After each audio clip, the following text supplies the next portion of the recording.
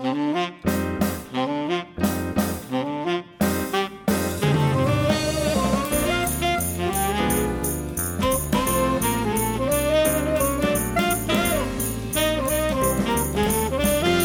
and welcome to episode 448 of Conversation Street, the special anniversary edition. Happy anniversary, Coronation Street! Happy 60th anniversary! Woo woo, Diamond! Woo, woo. 60 years. Oh, blimey. We're talking about the episodes of Coronation Street broadcast between the 7th and the 11th of December 2020.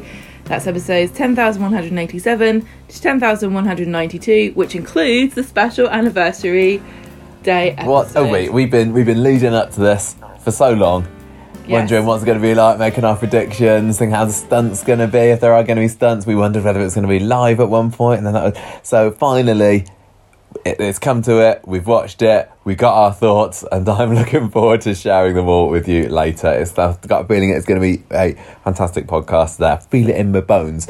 I mean, the most special thing, of course, about this podcast, I would say, though, is that on our bonus show this week, we're joined by a very special guest. It is Sally Denver. I am so excited. I've literally just got off the phone to her, 10-15 minutes ago, I think. Yes, thank you very much. Sally, oh, it is amazing. She's been on the show for like 35 years, so to be able to speak to someone who's been with the show so long, so much history, so much sort of warmth about the show, it was wonderful. I kind of came up with the idea of inviting her on the podcast about 6 months ago. I kind of had a bit of a...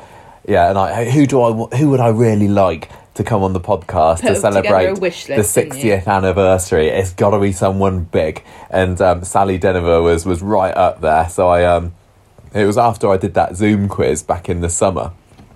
After the quiz finished, I messaged some of the other Coronation Street cast members to say, "Hello, thank you for doing the quiz," and Sally was one of the ones that replied and said, "Oh, it was nice meeting you. It's lovely to speak to you," and everything. I was like, "Aha, I got a link there." So then I thought, "Oh, I need to ask her whether she can be on the podcast," and it took me a long time. Like it was about 2 months ago or something. I think I asked her, and she agreed. So I've been really, really excited to be able to share with everyone because I've had to keep it a secret up until now. And then just earlier this afternoon. We had about half an hour phone chat, and she was just as lovely and wonderful and chatty and smiley and positive as I hoped and thought that she would be. So if you haven't listened to that yet and you are interested in finding out about the past 35 years of Coronation Street from Sally Denver's point of view, and get on over there, press pause right now and listen to that interview. You will not want to miss it. Gemma, yes. What else has been happening this week? It's been such a big week. It's been a special week, celebration week. It feels like it's been non-stop Corrie stuff. I know. Even some of the stuff we've wanted to be able to do, we haven't been able to do yet. It's been absolutely crazy. It has been so I think manic. We made a bit of an error because, in my opinion, it's been a year-long thing. We've crammed it all in. But we've been working on 60th anniversary stuff all year, haven't we? That's why we've been watching the old episodes. Yeah. So really, for most of this year, I've been doing, several hours extra Coronation Street things above and beyond all the other stuff that I would normally have done. And so when we actually got to this week, I was like, oh, there's even more things to do than I thought there were. Yeah, because I thought this was just another week. Such a great week to be a Coronation Street fan. I mean, you have not wanted for content this week. There's been the extra documentaries on Monday and Wednesday. There's been radio interviews all over the place with various cast members. There's been pullouts in the newspaper. There's been magazine inserts. There's been so much. So much that I haven't been able to absorb myself. I've done my best to tap into a lot of it, but I've got an awful lot more that is on my list of things to do, to listen to read over the next week or so. I have to say, it's also what? Go on. No, go on. Go on. I was going to say, including one of the things that you've done, which I haven't actually listened to yet. Gemma, you did your bit for the podcast this week twice, didn't you? Do you want to tell us a little bit about that, just in case there's anybody listening here that doesn't know? Gemma's been a bit of a star. Yeah, I did a couple of radio interviews this week, and I never thought I would do anything like that for the podcast because, as you guys know, I am actually quite shy.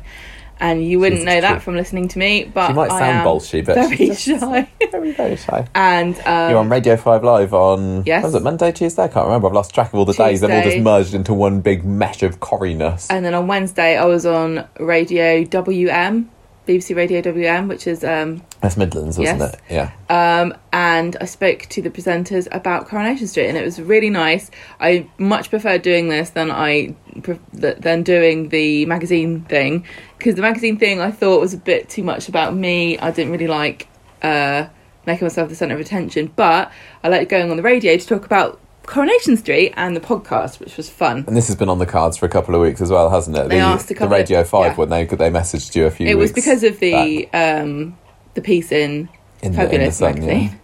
Yeah. That they got in touch, and then the other radio station must have got my contacts from their database or something. And you were a So bit nervous beforehand, I but was then very after nervous. after it was over, you texted me. You were like, "Oh, it went really well." the So first one I was really pleased. happy with. The second one I was like, no, okay. I haven't heard the good. second one yet, so don't spoil me. Have I gone for Well, it the in the first wrong one order? I was just like thrilled that I'd done it, and I was like, yes, I actually Running on pure achieved something. adrenaline. I thought I was useless, but I can talk about Coronation Street for 5 minutes without. You came sounding across like an so idiot. well. I had to listen to it at school. I sort of found myself in a little empty room and listened to you for how long were you in it? 5-10 minutes? It wasn't No, super it was long, like, was yeah, it? 5 minutes. And I was so proud of But you we're doing not- your bit for the podcast. Not the and then only, again the next day. not the only person who's been on the radio this week, am I?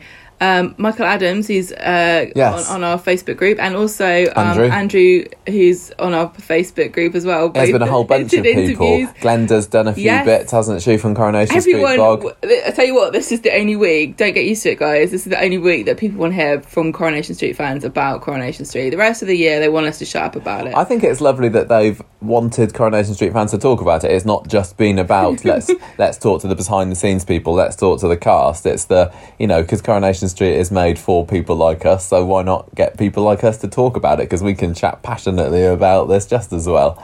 They were really the hosts were really nice as well. I mean, and it was nice to talk to people about it, and prepared some answers, so I wasn't like, I don't really know what I like about watching Coronation Street, because you never really know how to answer questions like that, do No. you? But that was really good fun. Didn't Andrew do a couple of name drops for Conversation Yes, Street he on his did. interview? He Thanks, did. Adam. Well, Andrew. thank you very much. That was really cool. I was listening to he got to him. That was great. See, I've still not listened to that yet either. I really, really need to this weekend. But I wasn't the only person who was being put on the spot. Oh gosh, no. So I've been quite busy myself this week. I haven't done any other radio things, but I have taken part in 2 Coronation Street quizzes. And we spoke last week, or I spoke to you last week, about the distinct nostalgia first round in the quiz, where I had my Pat Phelan 30 questions, and I had to work out, I had to answer as many as I could, and then I got to take a gamble at the end, and I knew when I was recording last week's podcast what my score was, but I wasn't able to share it yet because the episode wasn't due to be broadcast until Sunday. So Sunday comes around, and by that time I've already heard the first 2 episodes. I thought I've done pretty well. I got a higher score than the first one, but I think that's just because they didn't gamble. They really seem to know their stuff about David. That was the Corrie Cast Cards account. And then we had David from Corriepedia was on Saturday's episode with Ken Barlow as his specialist topic, and he barely dropped a point in that. My one came out on Sunday, and I ended up with, 32.5 points, because my gamble at the end, where I somehow was able to say that Vicky's horse was called Saracen. I think you should win the whole No quiz idea tonight. where that was stored in a little filing cabinet in my brain. Well, it's a shame the filing cabinet seems to be empty. It was, yeah, but the door was stuck by the time I came back for the final. I mean, the final, I think, is due to come out online tonight. I mean, by the time this is recorded and released, it'll be Saturday, and everybody will have been able to hear just how well or otherwise I've done in that. And that was hard. That was difficult. We recorded that a couple of days ago, and then it was on general Coronation Street knowledge rather than anything specialist. And I thought, I know my stuff. But there were some tough questions, and I was doing this thinking, I don't know who's Ken Barlow. But you never know. Maybe that's happened to David with Corriepedia as well. I don't think so. I think I predict he's going to be the one walking away with a But you distinct thought he would nostalgia win mug anyway, here. so I did. yeah. And he's been doing it longer You than just we didn't have. want to So embarrass yourself, and you did. I do feel when I finished recording that particular quiz, I embarrassed myself somewhat, but I'm over it now. So do Well, go you and can embarrass listen yourself if you want to hear all in the my things that I quiz in a don't minute. know about Coronation Street. But that wasn't the only quiz that I did this week. I also took part in a fan quiz hosted by Michael Adams, who some of you might know from Twitter, and he put together this cool Zoom quiz with a load of other Coronation Street fans, or big names in the Coronation Street fan community. Plus Adam Bleeth, who's obviously the most famous of us all for playing Dirk in The Factory.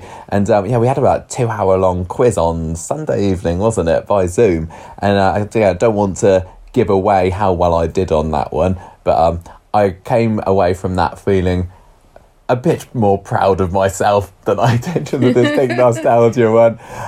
But yeah, you'll just have to tune into that and see, because again, I believe that's being released this evening at some point, so by the time this episode comes out on Saturday morning, you should be able to go and watch that, should you wish.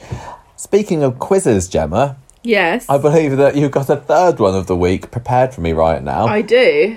Please ask me all about what happened 10 years ago on Coronation Street. What mode of transport careened off of the tracks onto the cobbles? Is that a question? No. Because I think I know the answer. Go on then. Right, okay. What have we got? This are things that happened between the 7th and the 11th of December in years ending in the 0 and a 5. I've sourced it from coronationstreet.fandom.com.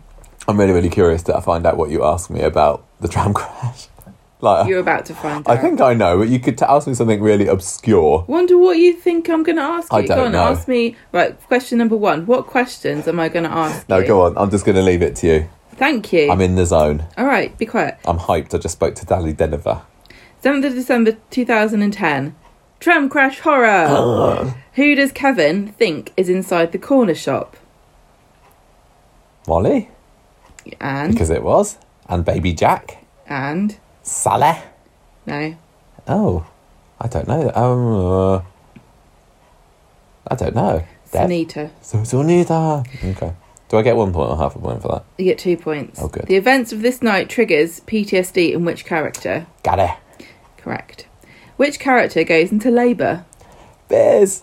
Oh, that famous birth. We can all picture it well. We can. 8th of December 2010. Who do we see trapped in the joinery? Nick. Yes. Ashla. Yes. Peter. Yes. Don't forget, Nick and Ashley, best of friends. Yes. We found that out in Wednesday's episode, didn't we? 8th of December 1965. Wedding of which two characters who thought they were getting married in secret? Oh, that must... Oh, no. I remember watching that episode. We talked about it last week. We did. It wasn't, Oh, don't say it wasn't. I want to know who it was. 1965. Who was it? Not very many weddings in those early days. I know, and we talked about that. This is how I felt. Not on the even Distinct very many Nostalgia one. characters, Michael. In my head, Many it's just of them already screaming married. Dennis Tanner at me, but I know it's not him. What's your answer, please? I don't have an answer. I've forgotten. David and Irma.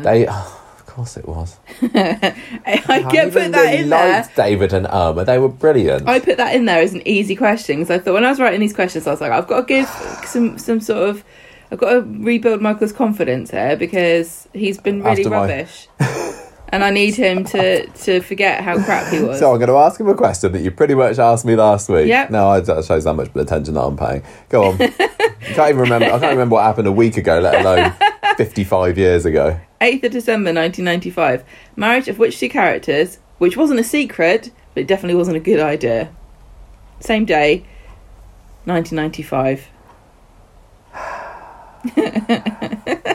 God, Bennett. I must have just watched this on ITV3. Yeah, because you talked to me about it at great length. Reg and Maureen. No, Kelly and Raquel. Oh, gosh, of course. What is wrong? I'm hanging up my podcasting hat. Well, I can carry on. I'm confident You've now. proven, yeah. Yeah. 8th of December 2000. During a dramatic standoff to protect the cobbles of Coronation Street. Yes. Don't drink Prince that Charles. because you're going to start burping. Put it down. I've just got some fizzy Vimto. For Manchester. One character leaves and one character returns. What are their names? Peter returns. Yes. Terry? No. Terry did. I'm sure Terry left in that episode. You Does can it not count? I'm going to do that one myself No. later. Literally just said the beginning of the Natalie. name. Yes. I Natalie don't think Barnes. you should get that. Tough. 9th of I was December. going to say it. 9th of December 1960, the corner shop changes hands. Who buys it and who do they buy it from? Laurie Lindley, Elsie Laffin. Yeah, that's an easy one. See, this is fun because I'm like right at the beginning. I can ask questions about the first Oh yeah. year, and now when we took over into 2021, I can do You can, 61. you can. Who dies when they get run over by a car? I'll tell you next October. Here's a good question. 9th of December 1970. Emily organises an outing for the residents to see a panto. But what is the story What's the story? of the panto? What's it based on? Didn't you ask me a panto question last week and the answer was Cinderella? I did. So I'm going to say Aladdin. No, it was Cinderella. Cinderella. Oh man. I only asked Was that a you. different year? I only ask you questions now where the You answer. try and trick me. You try and The trick me panto out. questions are always good. Oh, the answer's always going to be Cinderella or Aladdin? Or The Importance of Being Earnest? Is that a panto? Yeah, that well-known pantomime. Oh. 9th of December 2010. Oh, no. Listen, what did John Stape leave behind at number 5 when he had to go to the hospital with Fizz?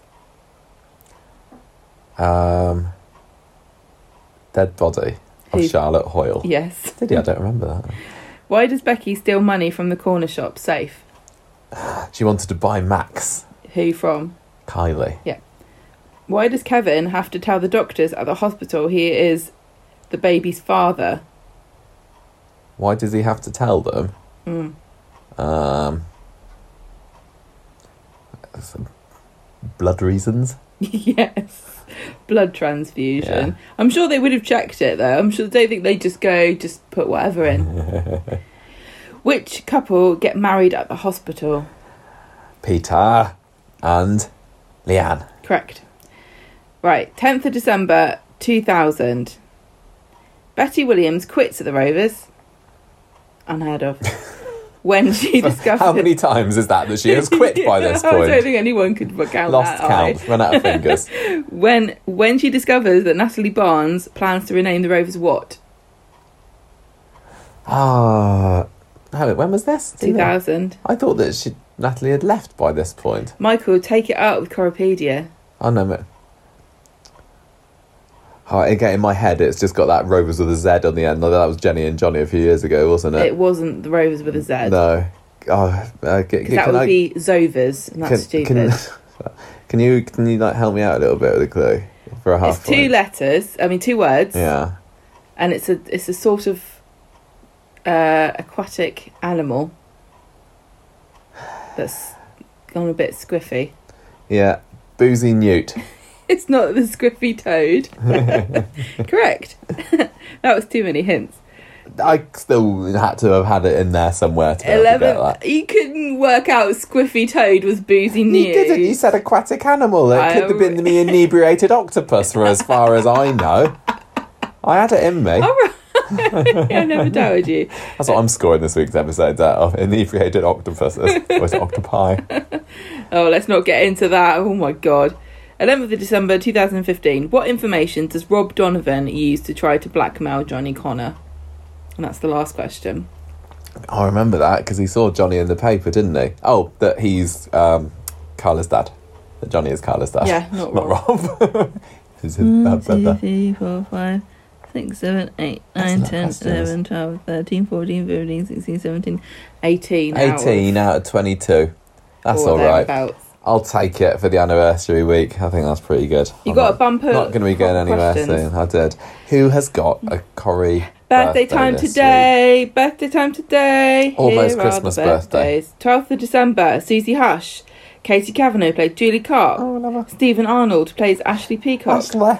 13th of December. They killed him off during his birthday week.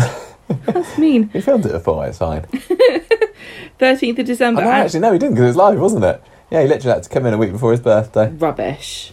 At least he was free to... Yeah. Done with. Yeah. Better that than on your birthday. Yeah. I still think if I was in charge of the government, if I became Prime Minister, one of my law would be you don't have to work on your birthday. I was going to say, I thought you were going to say if I became Prime Minister, I'd make my birthday and bank holiday. And everyone would be free to celebrate my birthday and bow down at number 10. You'd have to write it in though that the Queen was exempt because she has to do stuff on her birthday, doesn't she? Because we all want to show her. Also, she'd get 2 days off. The skiver. We're like, look at us, Queen. We done a special dance for you, and she's like, yes, very good, well done, thank you. I'll put it on my fridge. You had dance on your fridge. It's a joke. 13th of December, Angela Crow plays Doreen Lostock. Lostock. I knew I'd get it wrong. We know now. Tupeli Dorgu played Kelly Crabtree. 15th of December, Michael Lavelle plays Kevin Webster. I've just been talking about him. 16th of December, Nicholas Cochrane, who played Andy McDonald. Mm-hmm. And 18th of December, director Mervyn Cumming. Lovely. Happy birthday to you. Oh, different pronouns. Oh. That's it. So, the time has come to get to our Street Talk section of the podcast where we get to share our wild and varied opinions on this week's Coronation Street. And so strap yourselves in, everybody. There are differing opinions. Yeah, warning. Differing ready. Opinions alert. Although, there are some things that we definitely agree on. What's that? Monday's episode. We both agree that Imran is a snack. I didn't say that. Move on. Next, Street Talk coming up. Okay, we're there at last. So, this difference of opinion that we were just talking about, Gemma.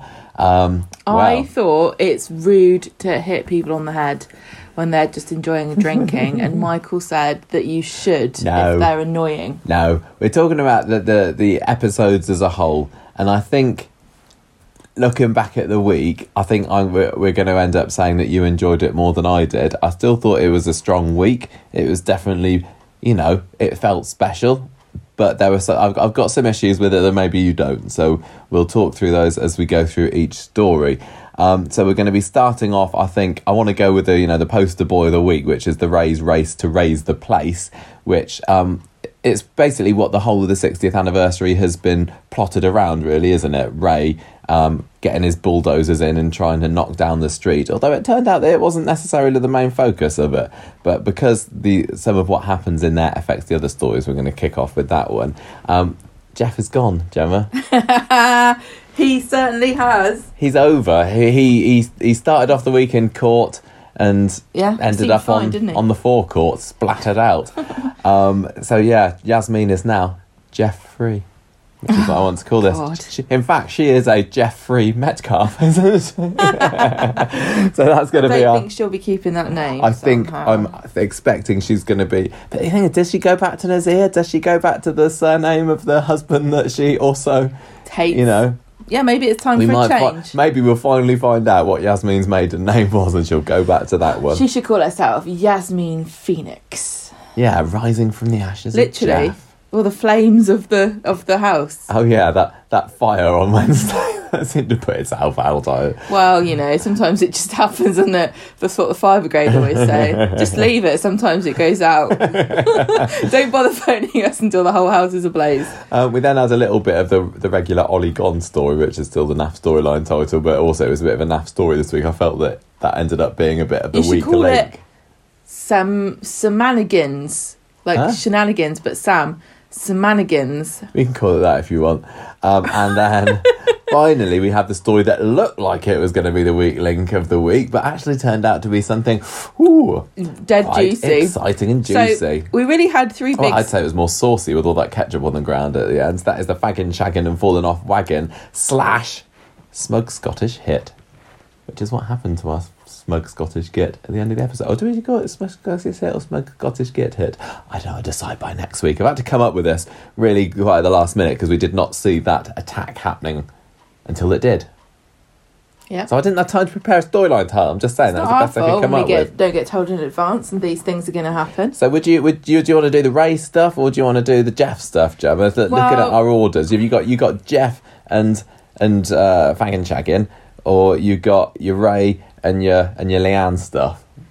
Well, I think the most exciting things are the Jeff and the... Oh, you can. I'll let you have those. I'll talk about the Ray storyline. I was going to say earlier, like, there were 3 big climaxes this week for the 3 big storylines, but it actually wasn't. It was like one big one for Yasmin, and then on Monday when she got out, and then Jeff on Wednesday dying, and then so that was the same story, and then Fridays was the Carla and stuff. Yeah, it was good. So really, the main story that we all thought was going to be the main story, the raising of the brewery, nothing happened. Well, we didn't really even think as we were going into the week, as far as I remember, that it was the brewery that was going to be bulldozed by the diggers. I mean, we also saw the poster with Debbie. Debbie Ray and whatever, and the bulldozer in the background. I thought, and we've been talking for weeks about, are they actually they're gonna mow down the maisonettes? But no, they didn't even try this week. It was funny how this was like, it was a red herring.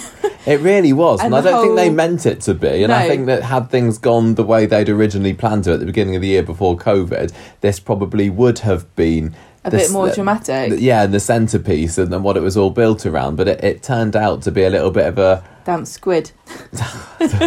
Let's find out. So look, the one thing that I think everyone was waiting for was the sinkhole to come into effect. I was waiting for that sinkhole. And that bloody thing could not have been more irrelevant. That sinkhole is a massive flop. That's a white elephant. What is it with you and your weird sayings this evening? It felt like the sinkhole was... When did it open up? September? It felt like, they're putting this in so that it's going to be something important for the 60th anniversary. And it's just like, no, just over the past few months, people have been coming in through David's back door and saying, I've just been looking at the sinkhole. And that's literally all the sinkhole has been doing for all this time. I mean, it precipitated David selling, I suppose, but... Sarah today came through the back garden and, not, in the dark, she didn't fall down the sinkhole at all. And really, to be fair, she just had to walk through the gate and down the patio unless she took a massive detour. Well... And the other thing is, you said about, I forgot what I was going to say. I was talking about it, I don't know what I said, about it making David want to sell up. Yes, that's it. The thing is, he didn't want to sell because of Shona, and Shona said she didn't care. So that he didn't even need a sinkhole. He could have just said, Ray's offering us money to move. But I don't want to, Shona, because I thought you wanted to stay here. And Shona would have gone, I don't remember this place. Yeah. Let's move. I really do think that it makes me in think, another life, in a parallel non-COVID world, that deal. Sinkhole would have had to People might have been falling deal. in it, holding on the sides, climbing up. A bit like in Batman, that bit where he's in the prison. It's a big hole in the ground.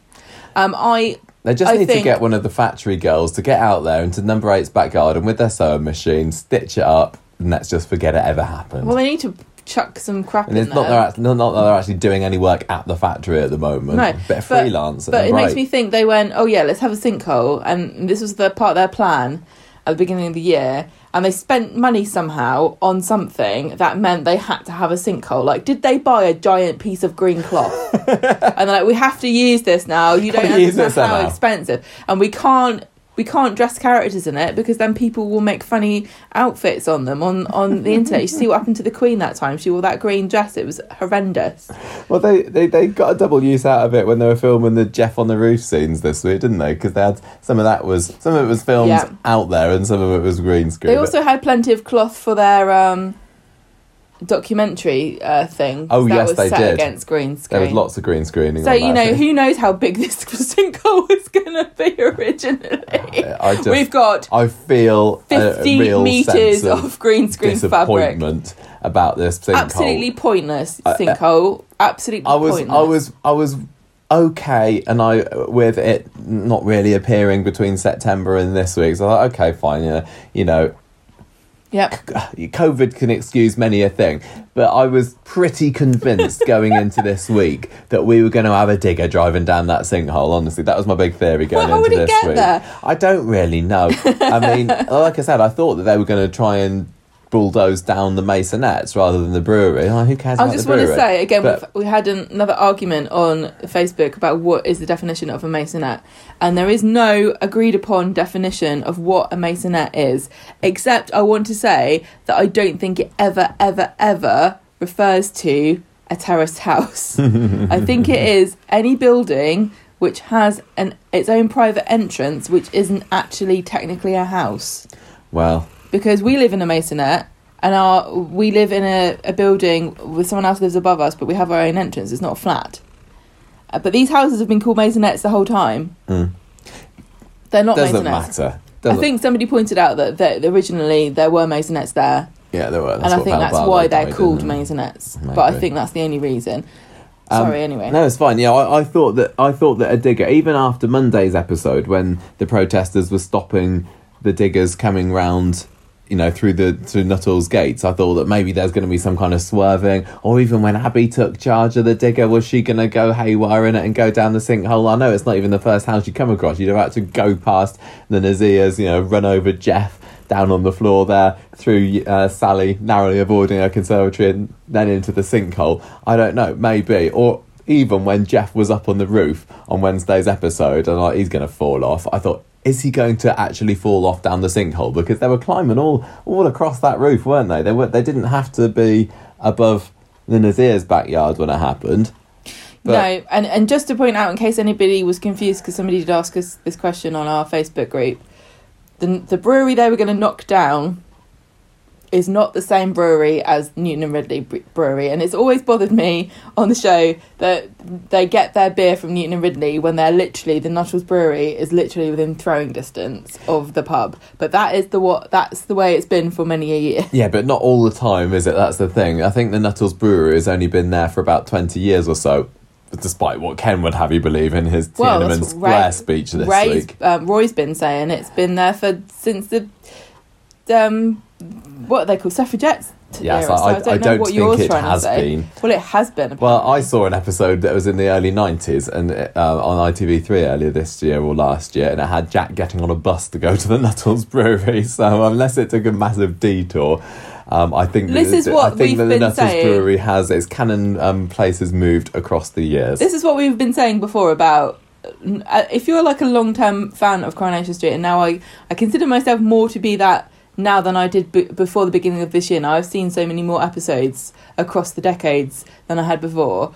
Really, the other side of the street is so kind of changeable and malleable that I don't understand why we're really supposed to care whether they knock down the Nuttall's Brewery or not. Like, go, have at it, bulldoze it, I don't care. I think the thing with that this week was that if you've knocked down the brewery, if Ray gets the brewery knocked down, then everything else will come down like a pack of cards around it. Like we've totally sidetracked what we were supposed to be talking about. So okay, so the episode starts off on Monday with that fantastic Imran speech, which is his little. We get to see the montage of all the big characters of the week getting up to their little mischief bits. He's reading off of his notes, isn't he? Yeah, Ray's got all his Yeah, he is. He's got his little highlighted lovely notes. handwriting. Yeah, but you can't use apostrophes properly. Ray's looking at his documents with photographs of all his evil plans on there, and he's smiling away. We find out, Kevin was going to be going to Blackpool, wasn't he? He was going to Blackpool to get a part, but I thought they cancelled the Pantos. But they haven't, because Kate and Wills took their kids to the Panto today, and also I'm supposed to be going to the Panto. Oh, you always have to get Kate and Wills into the podcast. It's not my fault the royal family's never been more relevant, Michael. Something we haven't mentioned on the news ever is that Connor and Les are back in Panto again this Christmas. They're doing some piratey Panto thing, virtual online Panto thing. They were rehearsing at the Alamo just earlier this week. I'm going to an in-person Panto, and I was worried about it, but we have got a box. So I think it's safe. Anyway, on to our second note of the week. This is going to be a long street talk. Last week's was definitely the longest street talk of the year, if not ever. And I don't know whether this is going to... Let's see if we can not make this too long. Well, I mean, it has been a late start. So Ray tries to persuade Brian to sell up. So we know that as of last week, number 12, the cabin, all that kind of area there, that still belongs up to... for grabs. Yeah, still... well, it's up for Ray to grab, but Ryan doesn't want to let go. Yeah, Kathy and Brian own that, and Rita owns the flat upstairs. Yes, I think that's right. and Ray trying to tempt them with this 50 grand bonus. Yeah, Brian says he's not interested, although he kind of looks a bit intimidated by the fact that Ray is, still nagging at him about this. Kathy says, "No, look, we're not having this. Stick it," says Kathy. "Not selling up." So Roy, meanwhile, is getting very excited about the idea of getting the brewery listed, because it turns out that it's got some old pipes or I don't know. I'm sure it's not an unfamiliar process. I'm sure people in different countries understand what this is, but just in case you didn't, in this country, if something's really old, it gets listed, and then it means they're doing Barbara Knox next and William Roach. Just means you have to buy your paint from somewhere really expensive, and you're not allowed to get double glazing unless the Queen says you can. I think they were also, when they're saying that the suffragettes used to use it as a meeting place, but I think they said that wasn't true. Oh well, doesn't matter. He's still feeling pretty confident anyway. Didn't somebody say somebody got hanged? Somebody's relative got hanged or something. I don't know. Did I make that up? You might. I don't remember that, but I've not been paying attention. So Debbie comes in and she offers to help out. Thank you, Debbie. Which is great for her because she gets to find out about their plan, because Ken and Roy innocently reveal it to her, and she wishes them good luck and then scurries off back to Ray. He's getting pretty riled up by this. The local history lot are incorruptible, he says. That's more feeling, wasn't it? I'm sorry. He's getting a bit more feeling-ish by day. He is. He's getting closer to Scouse. He's going further down that motorway there. They need to send in the demolition crew today. No, I don't know where that came from. So not bad. Debbie causes a distraction back at number 13 by cutting herself, and she's chopping up something to make the lunch or something.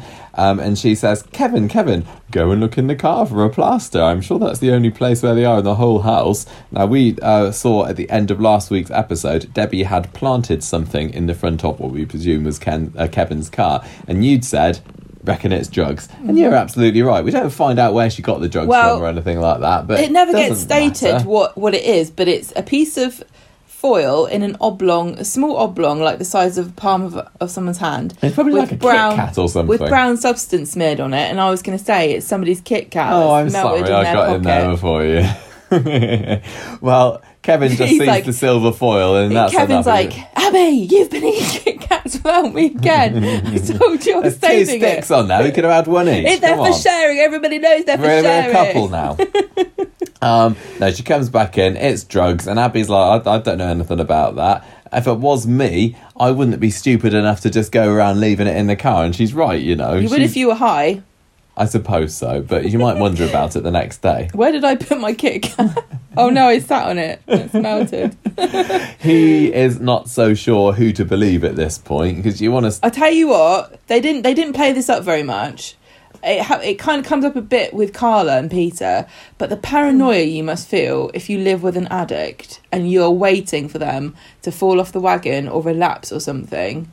Yeah. It must drive you crazy, because every single time you get you encounter something like this, of course you go, well, it's clearly you've been doing drugs again. So Abby ends up storming out because Kevin doesn't immediately stick by his girl. Yeah. So and Debbie says, well, that explains Abby's behaviour recently, I suppose. So she's just putting the cat on the pigeons, really. Abby comes back later, insisting she was set up, accuses Debbie, who fires back at her, says to Kevin, look, Abby's putting Jack's safety at risk by bringing drugs into the house.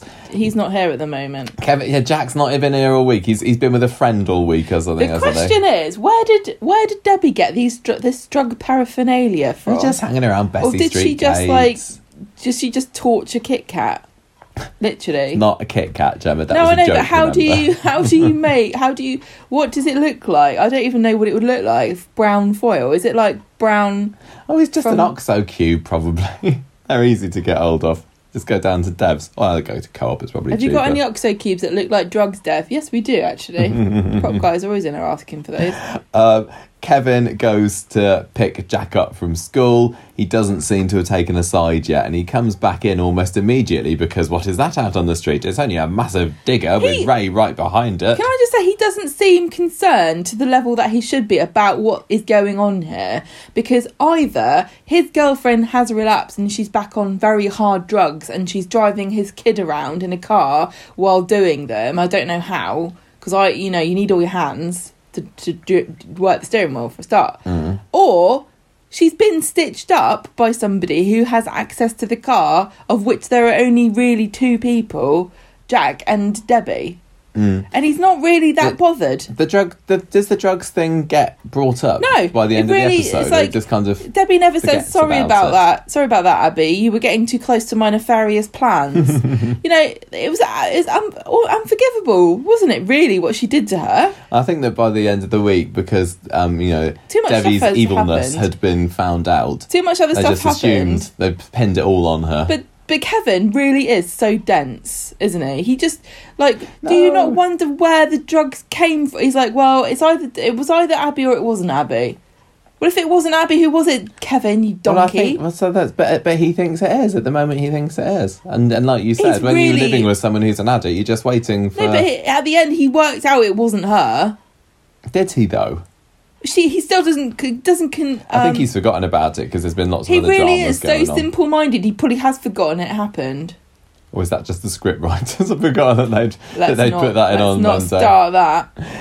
Anyway, this digger is... it starts off at the top of the end of the street outside the cabin. Rita's there for the first time in 6 months. I don't know what she's been doing. She gives Ray a jolly good talking to while Brian does his best Churchill impression. I didn't like any of the speeches that anybody gave. I don't think I did either. The digger is headed for the brewery, as we said earlier. Abby gathers everybody together for a sit-in outside the gates, protect the brewery.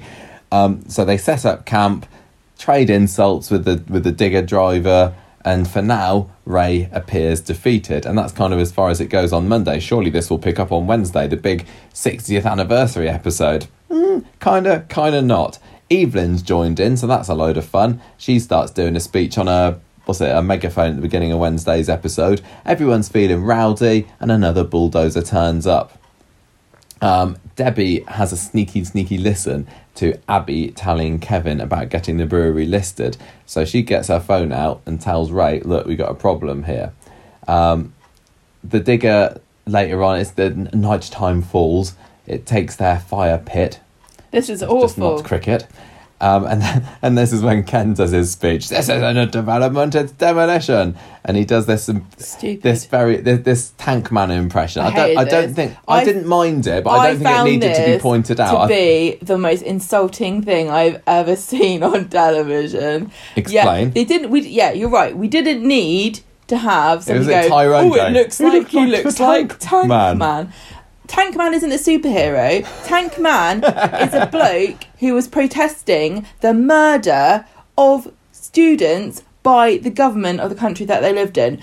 People were crushed underneath the wheels of tanks and murdered as they protested. It's not comparable to people protesting about gentrification and knocking down a listed brewery that has got really nice struts inside it. It was so insulting, especially considering what has happened in China and Hong Kong with the protesters trying to protect their rights against a tyrannical government that wants to strip away democracy. It just boggled my mind that they really wanted us to know that they knew what Tank Man was. Like, Tiananmen Square is one of the most horrific things that we know that the Chinese government has done. Imagine what else they've done that we don't know about, and they're doing it right now. Yeah, I think if they'd have just shown Ken, people might have gone, "Oh, that looks a bit like that." And they didn't need to point it out. Yeah. Well, as soon as I saw a picture of it, because I did see a picture of Ken standing there before I saw the episode, I thought, that looks like Tank Man. I just can't get the idea out of my head of him being a superhero now you said that. Like, the fact massive also, thing comes out of his chest and fires cannonballs at you. He is a tank. The thing is, nobody knows what happened to him either. It's very possible he was dragged away and murdered. It's just not... Anyway, don't need this it. isn't a podcast for politics. I don't even know who the Prime Minister is. Abby... Yes, you do, because he did a tweet about Coronation Oh, yeah, he Street. did, didn't he, old Bojo? He said, happy birthday, Coronation Street. And everyone went, get on with it. Get on with Brexit. Anyway, what's going on? He does his big speech about, Also, I was born in the shadow of the brewery. No, you weren't, Ken. That was Ellison's Raincoat Factory, I think, or whatever it was back then. The Also, he's like, this isn't a development, it's a demolition. How do you develop things? Build on top of them. You just build on the top. It gets a bit like Jenga. You said at the time that Ken's speech there, it felt very much, let's open the box of Corrie's speeches about I've lived here for a long time. It just didn't... And it's just felt, we've heard it before. Gail said it, Ken said it before, Rita said it a load of times before. Yeah, they've just used it too much. referencing the fact that you've been in the show for a long time. Yeah. The other thing was bit cliche. This was the episode, Wednesday was the episode when they finally remembered what gentrification was. They never said the word, but they finally started to say, you can't do this because you'll price us all out and our children won't be able to afford to live here. It's like, traditionally, this is not what people do, though. I know that you guys do this and your children move in up the road from you. And Ed, the only person I thought made sense was Ed going, my kids won't be able to buy a flat here, it's too expensive. Yes, Ed, you need to get those children out of your house. They're both grown adults. They need to move out immediately. It should be like, they should be happy. They're already living like 6 to a 2-bedroom house. Yeah. They should be grateful if they're building more flats. Nobody complained about Victoria Court when it got built. It said it was too fancy and expensive. There's plenty of professionals living on that street who are living in places that are far below the standards that they would actually be living in. We've just tapped back into what we've been saying about the story for a little while now. It's totally missed the mark, this has. And we were waiting to see if this week would make us care about it more. They tried really hard to think of reasons why people would care this much. And they didn't really pull it out of the bag on it, I don't think. You can't just never develop anywhere or put in more property. And considering how overcrowded everything is and how many people don't have homes, to build more places to live, I can't see how you can moan about it. I didn't really hear very many convincing reasons about why they didn't want to do this, considering the amount of other building works that have been going on around that area over the past 60 years. And also the fact that there weren't very many residents that were protesting. What was there, like 8, 9 of them? And most of them hadn't been there for 5 minutes apart from Ken. And the other question I've got for you is, what are they doing in Nuttall's Brewery? If they ain't brewing beer, what are they doing in there? Nothing. Just sitting around admiring the interior architecture or something. Well, why is there a brewery there? It has been there. And that wasn't No, I know it has been there, Michael, but what I'm saying to you is, if you're a business and you're making beer... Yeah. On a Wednesday afternoon, can somebody just roll up and run you over? Oh, yeah. I think it has been closed now, I think they said. Well, then bloody knock it down and build some flats. Although when they had all the Victoria Street building work there, when was that? Last year, the year before? I've lost track now. I'm sure they had like posters about we're redeveloping the brewery, and that was the excuse for why there was tarpaulin everywhere down Victoria Street Open for all gym that in year. there. So yeah, useless waste of space is what it is. I don't care whether it's got nice beams inside it. Yeah, they could do something with that. This is not what Coronation Street wants us to say. It's not what they want us to say, but they needed to work harder to make us care. Anyway, it's okay because... Oh, okay. Oh, no, good. It's not okay. We don't have the bloke come yet. Where are we up to? It's the demolition. This is where Abby does a hero bit for the week, doesn't fun. she? I thought this bit was fun. She takes advantage of Ken's temporary distraction to jump into one of the digger, and she kind of commandeers it and starts swinging it around and having a bit of fun. She starts making sparks come out of the cobbles, which, Ken would have been furious about 20 years ago, but he was fine with it now. She ends up knocking the power out because there's a little electricity box or whatever they're called. Oh no! And the ring road's backed up as well. And that sets the tone for the rest of the week. And that was one of my favourite things that happened in this story. The power being knocked out and the fact that the rest of the week was all in, relative darkness, which I thought helped the atmosphere an awful lot. So whoever came up with that idea, very, very clever. Good idea. Later on, the cops have arrived. Some bloke turns up with a temporary stop notice for the bulldozers. It's like... On behalf of the Society for the History of Weatherfield. Is it one of Kevin's mates or something that's found it? It felt very much like... What? Yeah, damp squibbish, anticlimactic. Well, somebody just saying, here's a bit of paper. At least in the 40th, they had Noddy Holder come and deliver a notice in the last who would you want now? Act. What comparable celebrity could we get to come and deliver the good news? Keith Lemon. Oh, God damn it. Yeah, I mean, everybody seems to think that this is the end of Ray's plans, but I thought it was fairly obvious that Ray is not going to give up, even before I saw Friday's episodes. I didn't get why people thought this was the end of it can't be the Ray development. I mean, for a start, he's got a load of property now. Yeah, he's got a little bit. Yeah, but he's got for a start, he's got David's house. If I was Ray and this was really the end of the story and I wasn't allowed to develop and make all my millions of pounds, I'd just evict David and live there and annoy everybody. You know, I mean, that's what if he wants to get petty with it. We've never seen where Ray actually lives, but I imagine that moving into number 8 would be a bit of a come down. Does he just live in the penthouse suite of his one of his hotels? He just moves around one of his hotels. We hear about all these hotels. Yeah, we only ever see him in one. He goes from the bistro to the other hotel, and that's about it. It is. He is all mouth and no trousers because he keeps trying to take them off to have it off with various employees. Anyway, the plan has been thwarted for now, and then. Ray finds out. They find out that Ray found out about the plans. Yeah, the bloke who brings it says, "Oh yeah, Ray nearly tried to put a kibosh on this." And then Abby says, "I think that Debbie might be a mole." She comes up with that. She puts two and two together pretty quickly there. They confront Debbie, who says, "Fair cop, governor. I am Ray's business partner. Guilty as charged." She's like, "Do you know that this hotel's going to have a swimming pool?" Great. Yeah, she does. I do kind of feel sorry for Debbie in some way. I mean, even on today's episode, she was trying to say, "Well, this is why I did it," and it's really if she's trying just to protect people's interests. And I don't think that she's as evil as she's not that evil, but she should have said something when she turned up to start with, and not lied that she was poor. True, and got her relatives who are clearly not. Oh, where's the fun in that? Buy me chips, I'm unemployed. Kevin ends up turning his back on her and announces to everybody that Debbie has stitched them right up. Shun her. Yeah.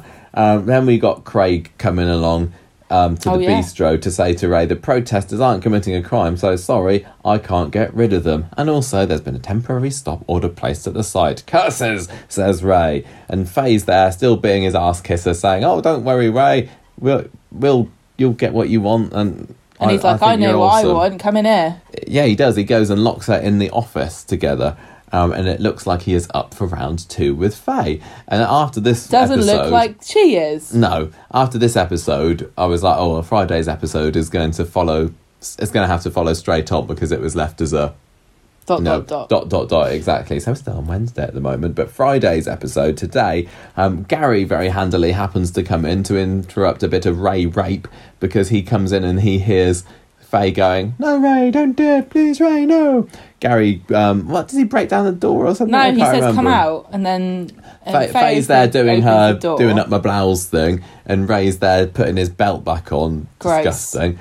And I can't believe. I know why. I know they couldn't have Gary Lampin because of COVID, but I really think of all the people that deserved a punch in the face and all the people that would have delivered it, Gary really would have delivered a punch right into Ray's head. Did you just say Deliveroo? Yeah. I wonder whether they do the bistro. Gary, don't you think he was asking for it? Yeah. And if anybody was going to do it, and he was like, Gary was like, "Faye, get over there, get out of the way." I was like, go on. No, but he does instead give a line that was just as sharp as any kind of axe that he could have dug into Ray's back, which was, "You can shove these contracts so far up you can taste Times New Roman." I liked that. I hadn't heard that one before. Very nice, really Gary. He rips the contract. He rips the contract to sign to say you can have the factory or something. Yes, isn't it? He sold the factory and now he's ripped it up. I don't think that's how it works. No.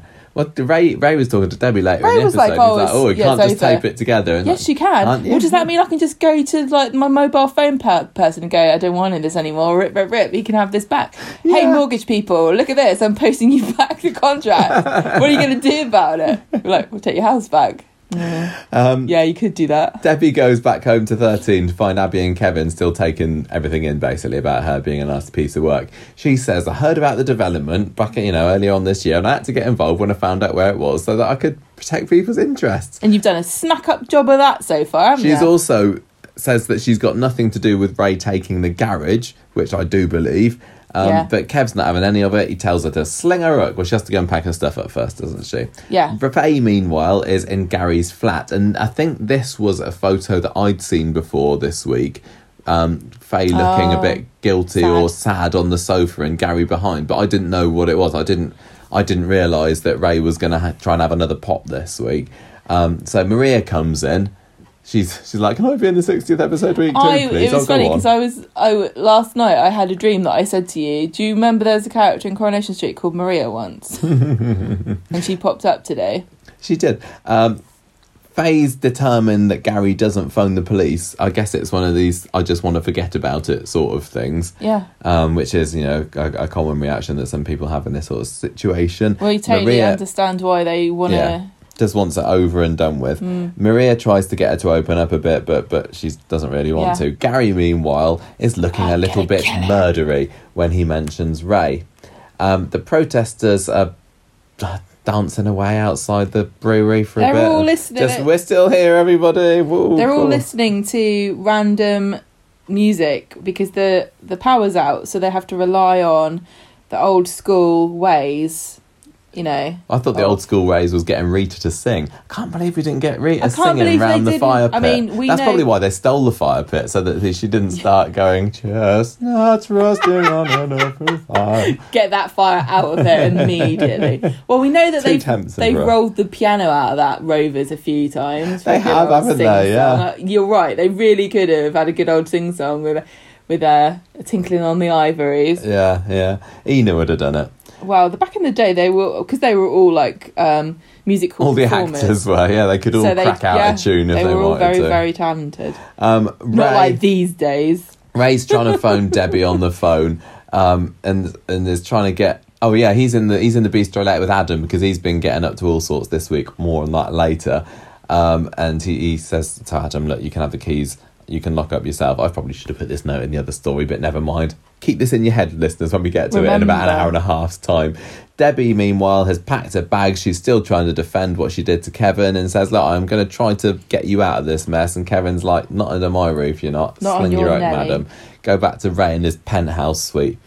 Debbie and Ray end the episode at the hotel. He's telling her he may have lost the factory, and she's like, no, you haven't, sunshine. You better find a way to put this thing through. I've invested too much money, too much time in this. Do whatever it takes to get this development sorted. We've already heard from Debbie before that she has basically, this is all in for her. She's got no choice now but to push ahead with this. Yeah, she's got nothing to fall back on, whereas Ray has just got his money pit, hasn't it? His money sinkhole. So it's probably not quite so urgent for him. He doesn't want to lose face, obviously, but it is... It's starting to become more and more personal for him, for sure, but she's desperate, isn't she? Yeah. So we started off with this one because it literally was the poster boy of the week. Do you think that was the right decision? I think this is still an ongoing story. I think this is a strange thing because... It felt like it was just getting started and it didn't rev up very much. No. This felt like 3 big stories happened this week and one of them just like chugged along, which is this story. One of them came to a very final conclusion, which was the Jeff and Yasmin story. And one of them like took a absolute 180 from what it was and started a whole new story. Exciting. Which was the love triangle / murder. Yeah, we don't know from watching the show yet whether Adam is dead, but if he is, then we're totally calling this that's murder. We are assuming that this is another Who Pushed Ken, where the person who is the victim is still alive but doesn't remember anything. That they do like that, don't they? Yes. Anyway, that's what they like to do with Barlows. More on that later. I guess that the spectacle of the digger and the community spirit of the protesters and all of that make this, I guess, the natural fit for what you'd want to have as the selling point for the anniversary week. just fell it was just flat. It felt flatter than a bulldozed brewery. Not that I know what that looks like, because we didn't get to see any of it this week. I was expecting a lot more from this story. So tell you another thing, right? Remember when Nina, Evelyn and Toya were going off protesting, and we were saying, how much fun would that be to watch them? How much fun would they be together?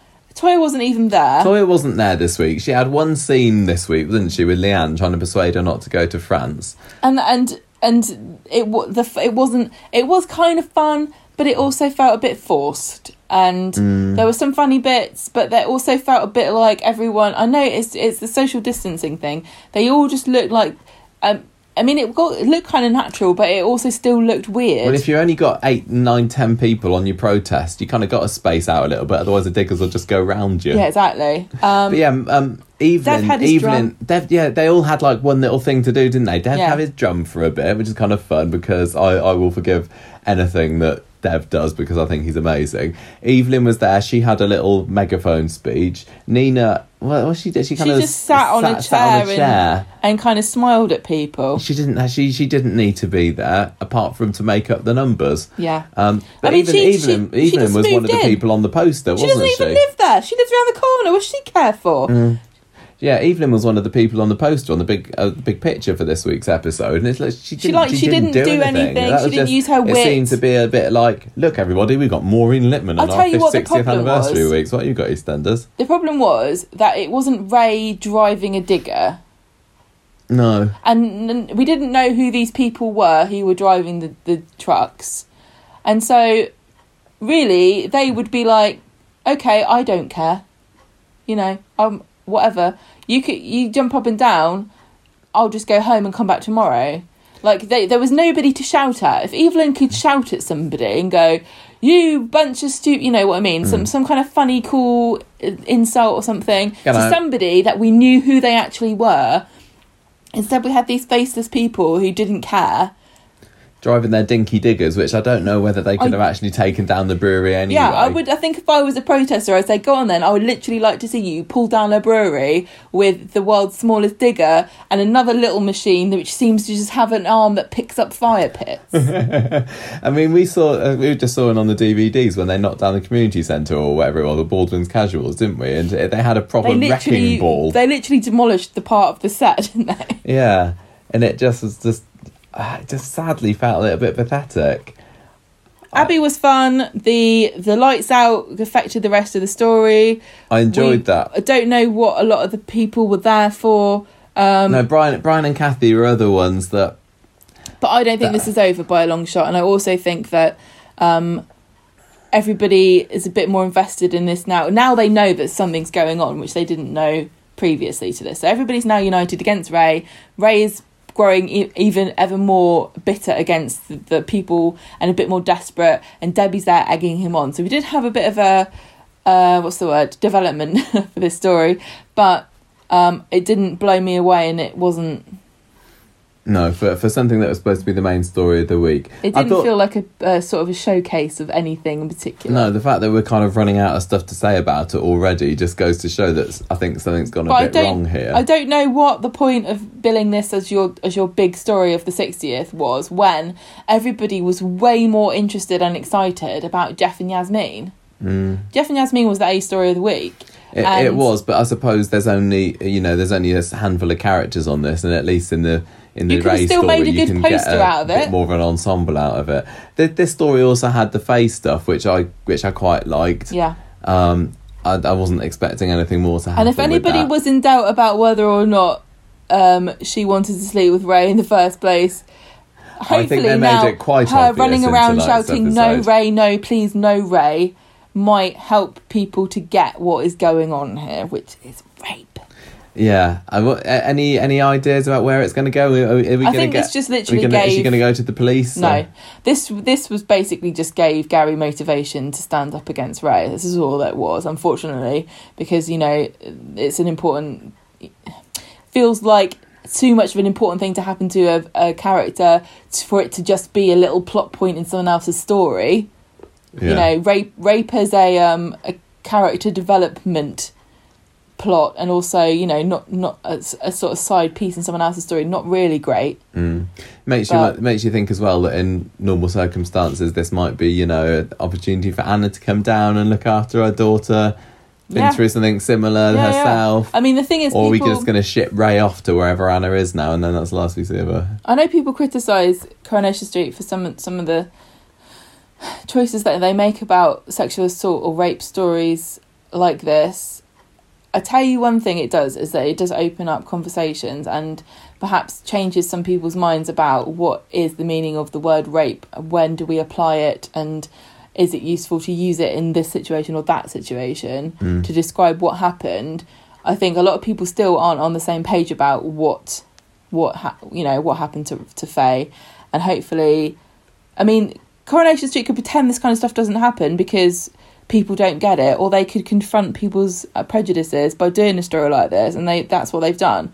And yeah, we're going to still end up with people not getting what happened, and still there's going to be ignorant people saying, oh, I don't think it was that bad, he didn't even touch her anyway, you know, she was up for it the first time, oh, she got something out of it, etc, etc. There will still be people that say that, but one by one they get defeated, or they come to a realisation that how ignorant they were being. And if it has to happen one by one, then then I guess it will. Yeah. As you said, more to come. Yeah. I'm kind of looking forward to it, but I don't know if they're not going to go out with a big bang with this story. If they weren't going to do it this week, it feels like they're not going to do it at all. No, but I think there's still more to come from Ray, for sure. Well, there is. Yeah. And we've still got... I don't think anything dramatic and horrific is going to happen at Christmas, but we've still got New Year's. Yeah, we'll see. And it's not like this show's going to stop next year, is it? We've got, Ray could still be around for a long time. Which is a lot more than we were saying this time last year. When I we thought really he's like taken over him the bistro. As a villain. I think he's a great villain. I think he's good. He's not a great villain yet. I like him. He's still got a lot of charisma to him as well, which is very unfortunate. Well, especially not unfortunate for watching him, but when you're watching him molesting an innocent girl, and you're like, he's quite charismatic. It makes you sound like a monster, but he is. And that lots of people who are evil are charismatic, aren't they? Yes, we are. Right, onto the Jeff Free storyline, Joe. Jeff Free Metcalf. Right, end. So this Monday blew me out of the water, to be honest, because I wasn't expecting a lot out of it, but probably my favourite. I don't know. I'm thinking Mondays was still the best episode of the week, which it shouldn't be, because all the action was Wednesday and Friday. Yeah. But maybe the fact that we are erring towards Monday being the best just goes to show that sometimes the dialogue and the character-driven stuff, can do a better job at getting you hooked than the big set pieces. The performances, the actors, the storyliners and the writers worked really well together on Monday to make something that didn't have to rely on stunts and gimmicks and green screens, and it did have some fading. It was great.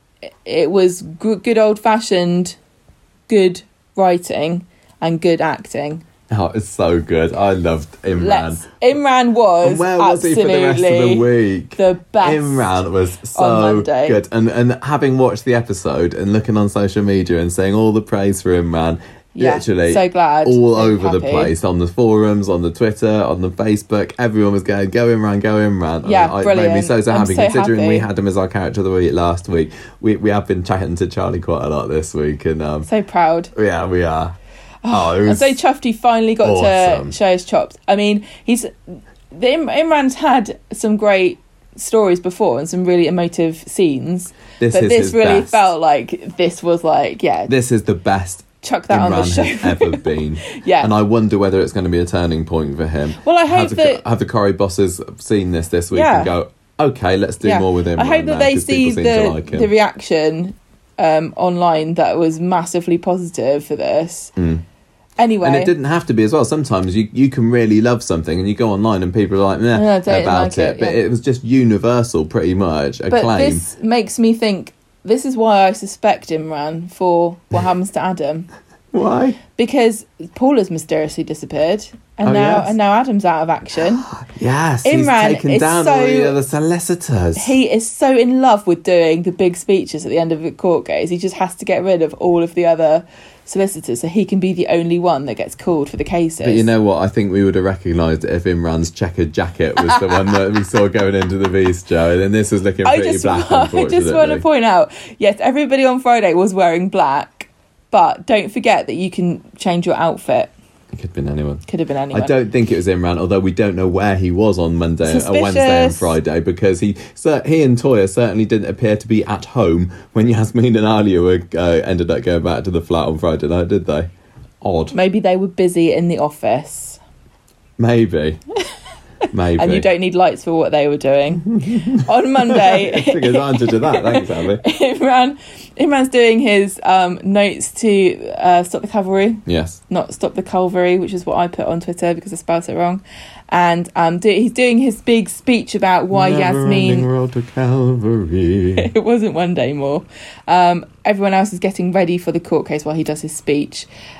Yasmin is looking terrified in her cell, and Tim's trying to get in the car. There's a late start because the CCTV footage has been retrieved. Yeah, the judge is like, oh, go on then. He's like, you know what? I got so much crap on Twitter for saying you couldn't get the bloody... Fine then, have it.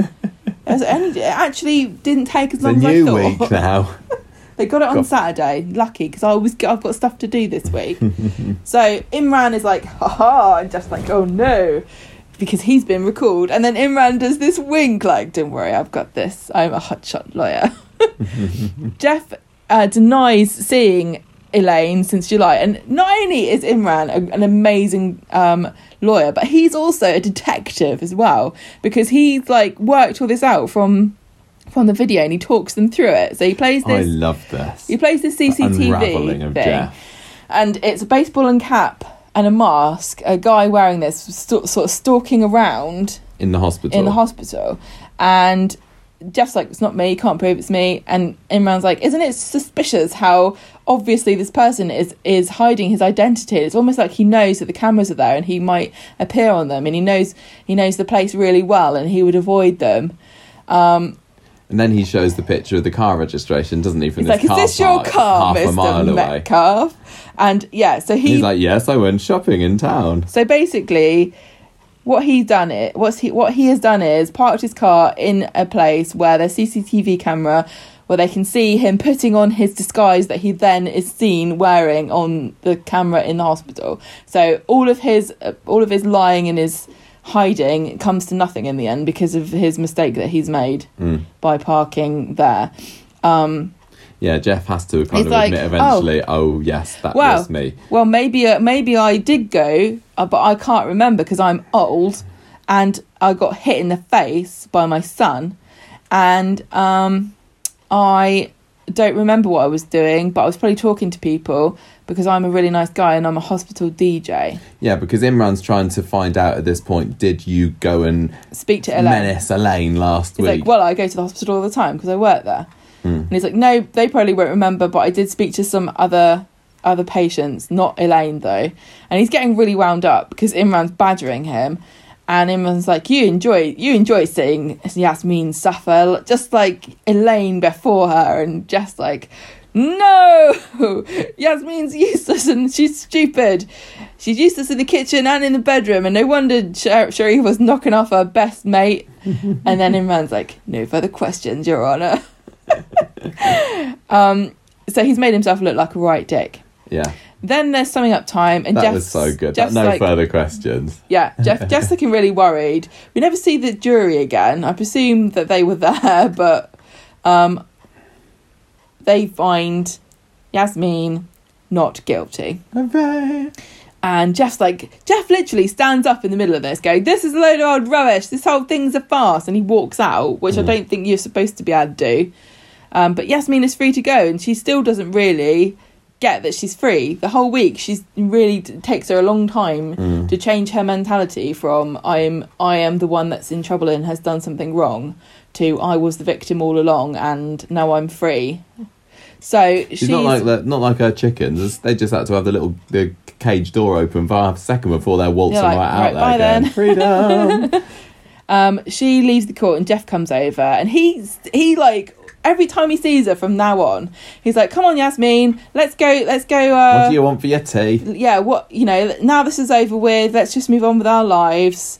I'm offering you a lift home, and Yasmin's like recoiling in fear, and Imran's like, do one. Doesn't he? He tells him to do one. It's great.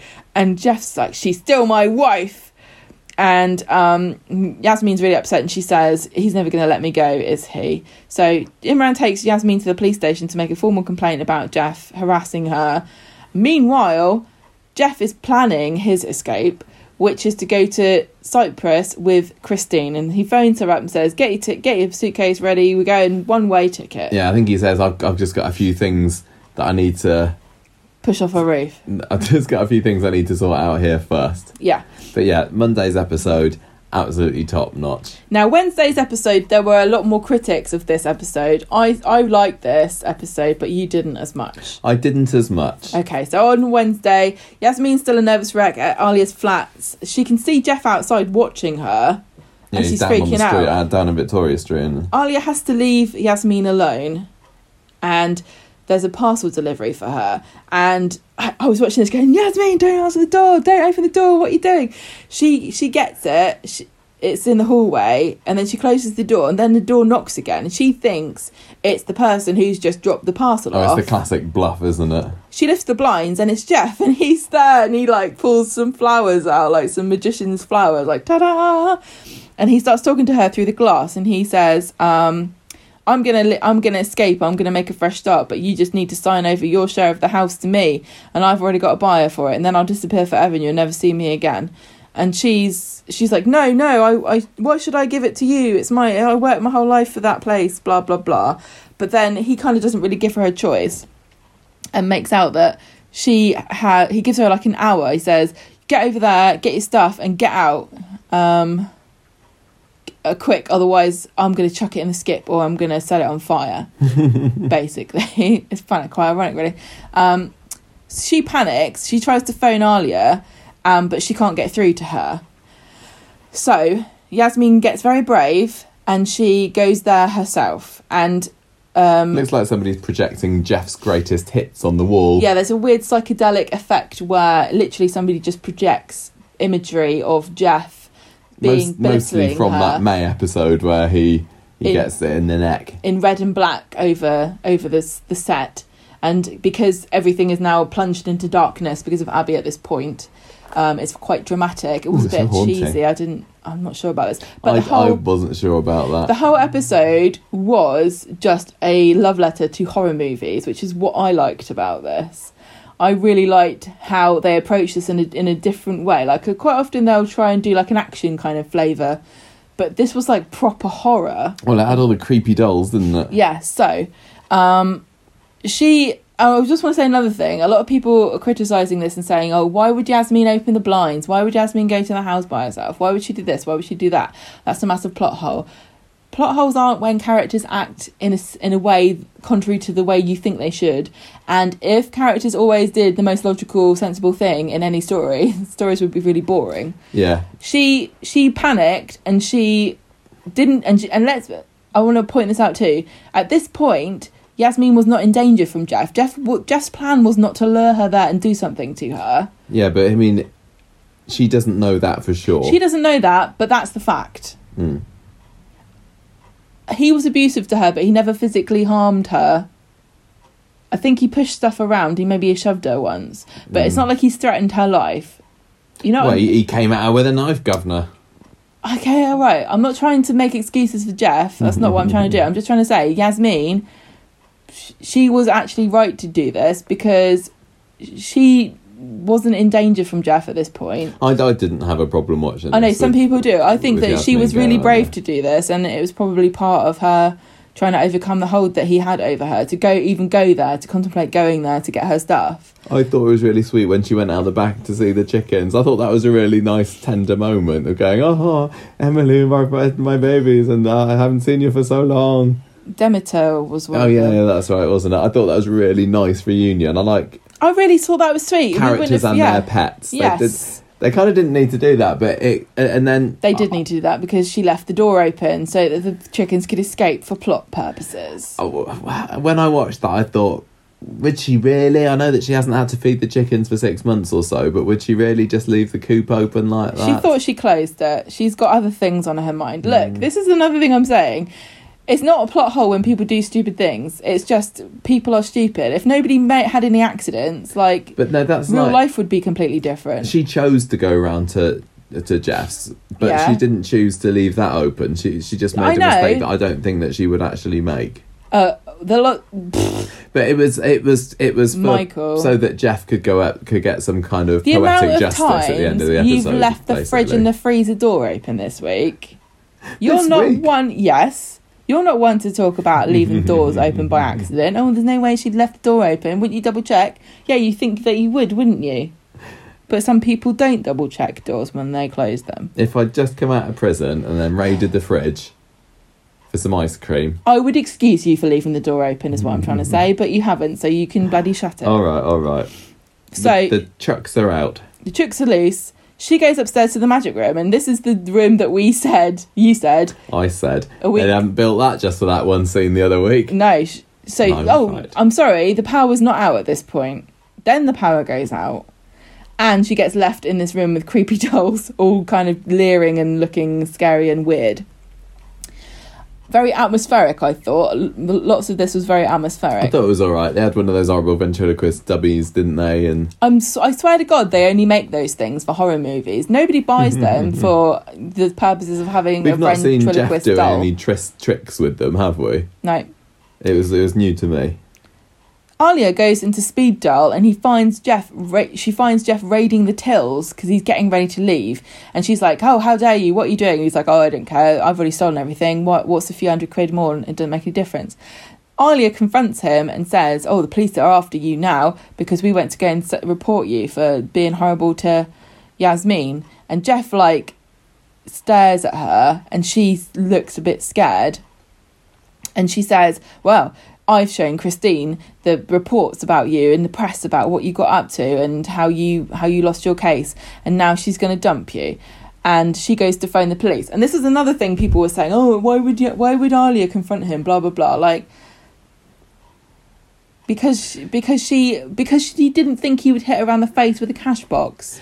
Alia can't resist the Alia's opportunity always like to this. smug it up in front of Jeff. Alia's that led to her downfall this week. Alia's literally. like a chihuahua on the other side of a chain link fence, giving it all mouth like that, and because there's a chain link fence. The chain link fence between her and Jeff was her assumption that he would not get physically violent with her, because he'd not really done that in the past. Yeah. Little did she know that now he's got nothing left to lose. This was the point that he snapped, because he has got no escape mechanism anymore. He thought he had it made. He had another little wifey lined up to do his cooking and his cleaning in Cyprus. Now that's been taken away from him, and also it's possible that he might end up getting arrested for what he'd done to Yasmin, which is actually a crime. So he hits her in the face. I must admit, everybody, I did shout "Go Jeff" when he did that. Sorry, Alia, you are still very annoying to me. She gets the phone, but when he kicked her on the floor, that too was far. horrible. So she goes to phone the police on him, and he whacks her with a cash box. She goes down instantly like a sack of spuds, and then he kicks her. I couldn't believe it. I have to say, when he hit her, I was like, ha ha ha. I know, it's really bad, isn't it? But then he kicked her. I was like, oh, that's just wrong. Oh, how could you, Jeff? You're mean. I don't want to say. I'm wondering, was there some cynic on the set going, can I just say, I think he should beat her in the ribs because everyone's going to laugh when he hits her with the cash box. We need to make sure that people aren't cheering. We want everyone to hate Jeff, don't we? Yeah. Give her a kick. Yeah. He hasn't done anything wrong yet. Get him to kick her when she's down. He leaves her on the floor and runs away. She's unconscious and she stays there for God knows how long. We know this doesn't happen in real just life. the right amount of time so that she can get to the roof later. And of course, her phone now doesn't work because it was dropped from, shoulder height. So that's why she didn't phone the police, obviously, in case you... Yeah, that bit doesn't make sense. he phones Christine and says, you might have seen horrible things about me, but you just know that that's not true, and if it was true, I'll change. And she says, yeah. I did like that scene of him walking towards the camera down Victoria Street, and you could see the desperation in his eyes, and yeah, he's trying to persuade Christine that he's not so bad really, and then just getting more and more maniacal, which is what the side of him that Yasmin's eventually confronted with. When didn't take Christine long to get to that stage, did it? From Mr. Nice Guy to raving lunatic. Yeah, sorry for. Do we see Christine at all this week? Christine was useless in the end, wasn't she? And this Philippa, no, Philippa's Elaine. Pauline was the person that he borrowed the car from. Pauline should be in a disciplinary hearing right now, if there's any justice in the world. Yeah. So she's like, no, Jeff, you dumped. And he's like, you stupid cow, I don't even like you anyway, cooking his rubbish or whatever. Puts the phone down, and he's absolutely furious at this point.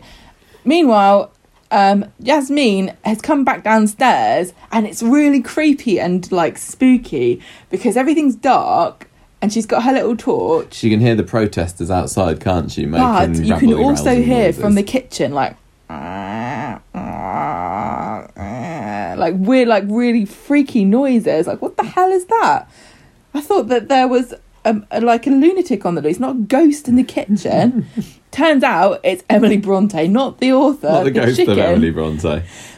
She's in the kitchen and she's like, oh, Emily, and then out comes Jeff like, raw, I'm evil. He's there, she's there, in the dark lounge together. He's already booted Ollie in the ribs. Who knows what he's going to do next? I do, because I saw it. He starts squirting loads of fluid everywhere while she's watching him.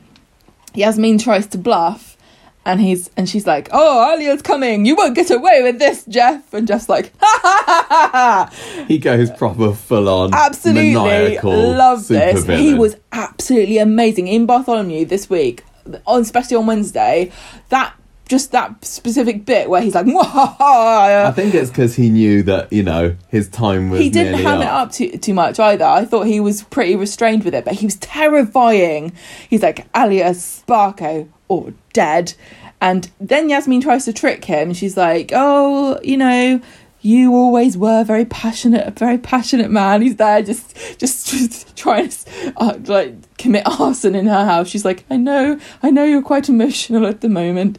At the time I was more upset for the potential ruination of one of my favourite decorated houses on the street rather than Yasmin's safety, I have to say. I was thinking that's the nicest set. Number 6. I wasn't worried about Yasmin dying because I was convinced that would not happen. Yeah. So I was like, they're going to have to redecorate in that house. Yeah, that's what I was thinking. I was like, look at those lovely stairs there. They look like hardwood. And they've got nice iron railings. Nobody else has got that. I mean, Sally's house is pretty nice. Don't want to get Ed round because he only does a half-assed job on stairs, as we know from his own house. Ed's like, oh, that'll do. Just put up some plywood. I want to also say, I don't think that the set designers are listening, but in case they are, sort out Nick's picture and Nick's flat. It's gone a bit funny. Yeah, did anybody else spot that? I pointed it out to you, didn't I? It's fallen out of the frame. It's Nick's 10k picture, isn't it? Yeah. It has fallen out of the frame. It's really nice. It's a really nice touch. I don't think it's very obvious when you're watching it, but that picture of somebody running that's on the wall along the kitchen wall in Nick and Leanne's flat is actually a silhouette of Nick with like lots of words inside the picture about him running and like 10k Nick and all this kind of stuff. It's quite a nice touch, but you never see it close up. Meanwhile, we're talking about there's Nick fire going on, Gemma. Yeah, sorry. People who haven't watched this yet and are relying on us for just bloody get to what's going our commentary and description are on the edge of their seats here. So, Yasmin is trying to placate him, and she's trying to trick him into thinking that she thinks he's being reasonable, and this is all, a totally normal thing to do, but perhaps they can chat about how to negotiate his emotions and give him what he wants. And she's like, oh, well, I'll tell you what, I'll go back to the police and tell them that you're not actually that bad, because, I know you're squirting lighter fluid everywhere, but you're just really upset. So he's like, drop the phone. And carries on squirting everywhere, and then he gets the lighter and sets fire to the place. Fire everywhere instantly. Yasmin runs upstairs, which is like the classic horror movie thing to do. Yeah, because when you're being chased by a monster, from running out the front, hadn't he? Because she tried to go to the front door. Yeah, it's locked. yeah, the classic horror movie thing to do is to run upstairs because there's nowhere else to go and everyone blames you for it. Typical victim blaming. She didn't really have much of a choice in this instance, because if she'd have tried to run out the back door, he'd have stopped her. Yeah.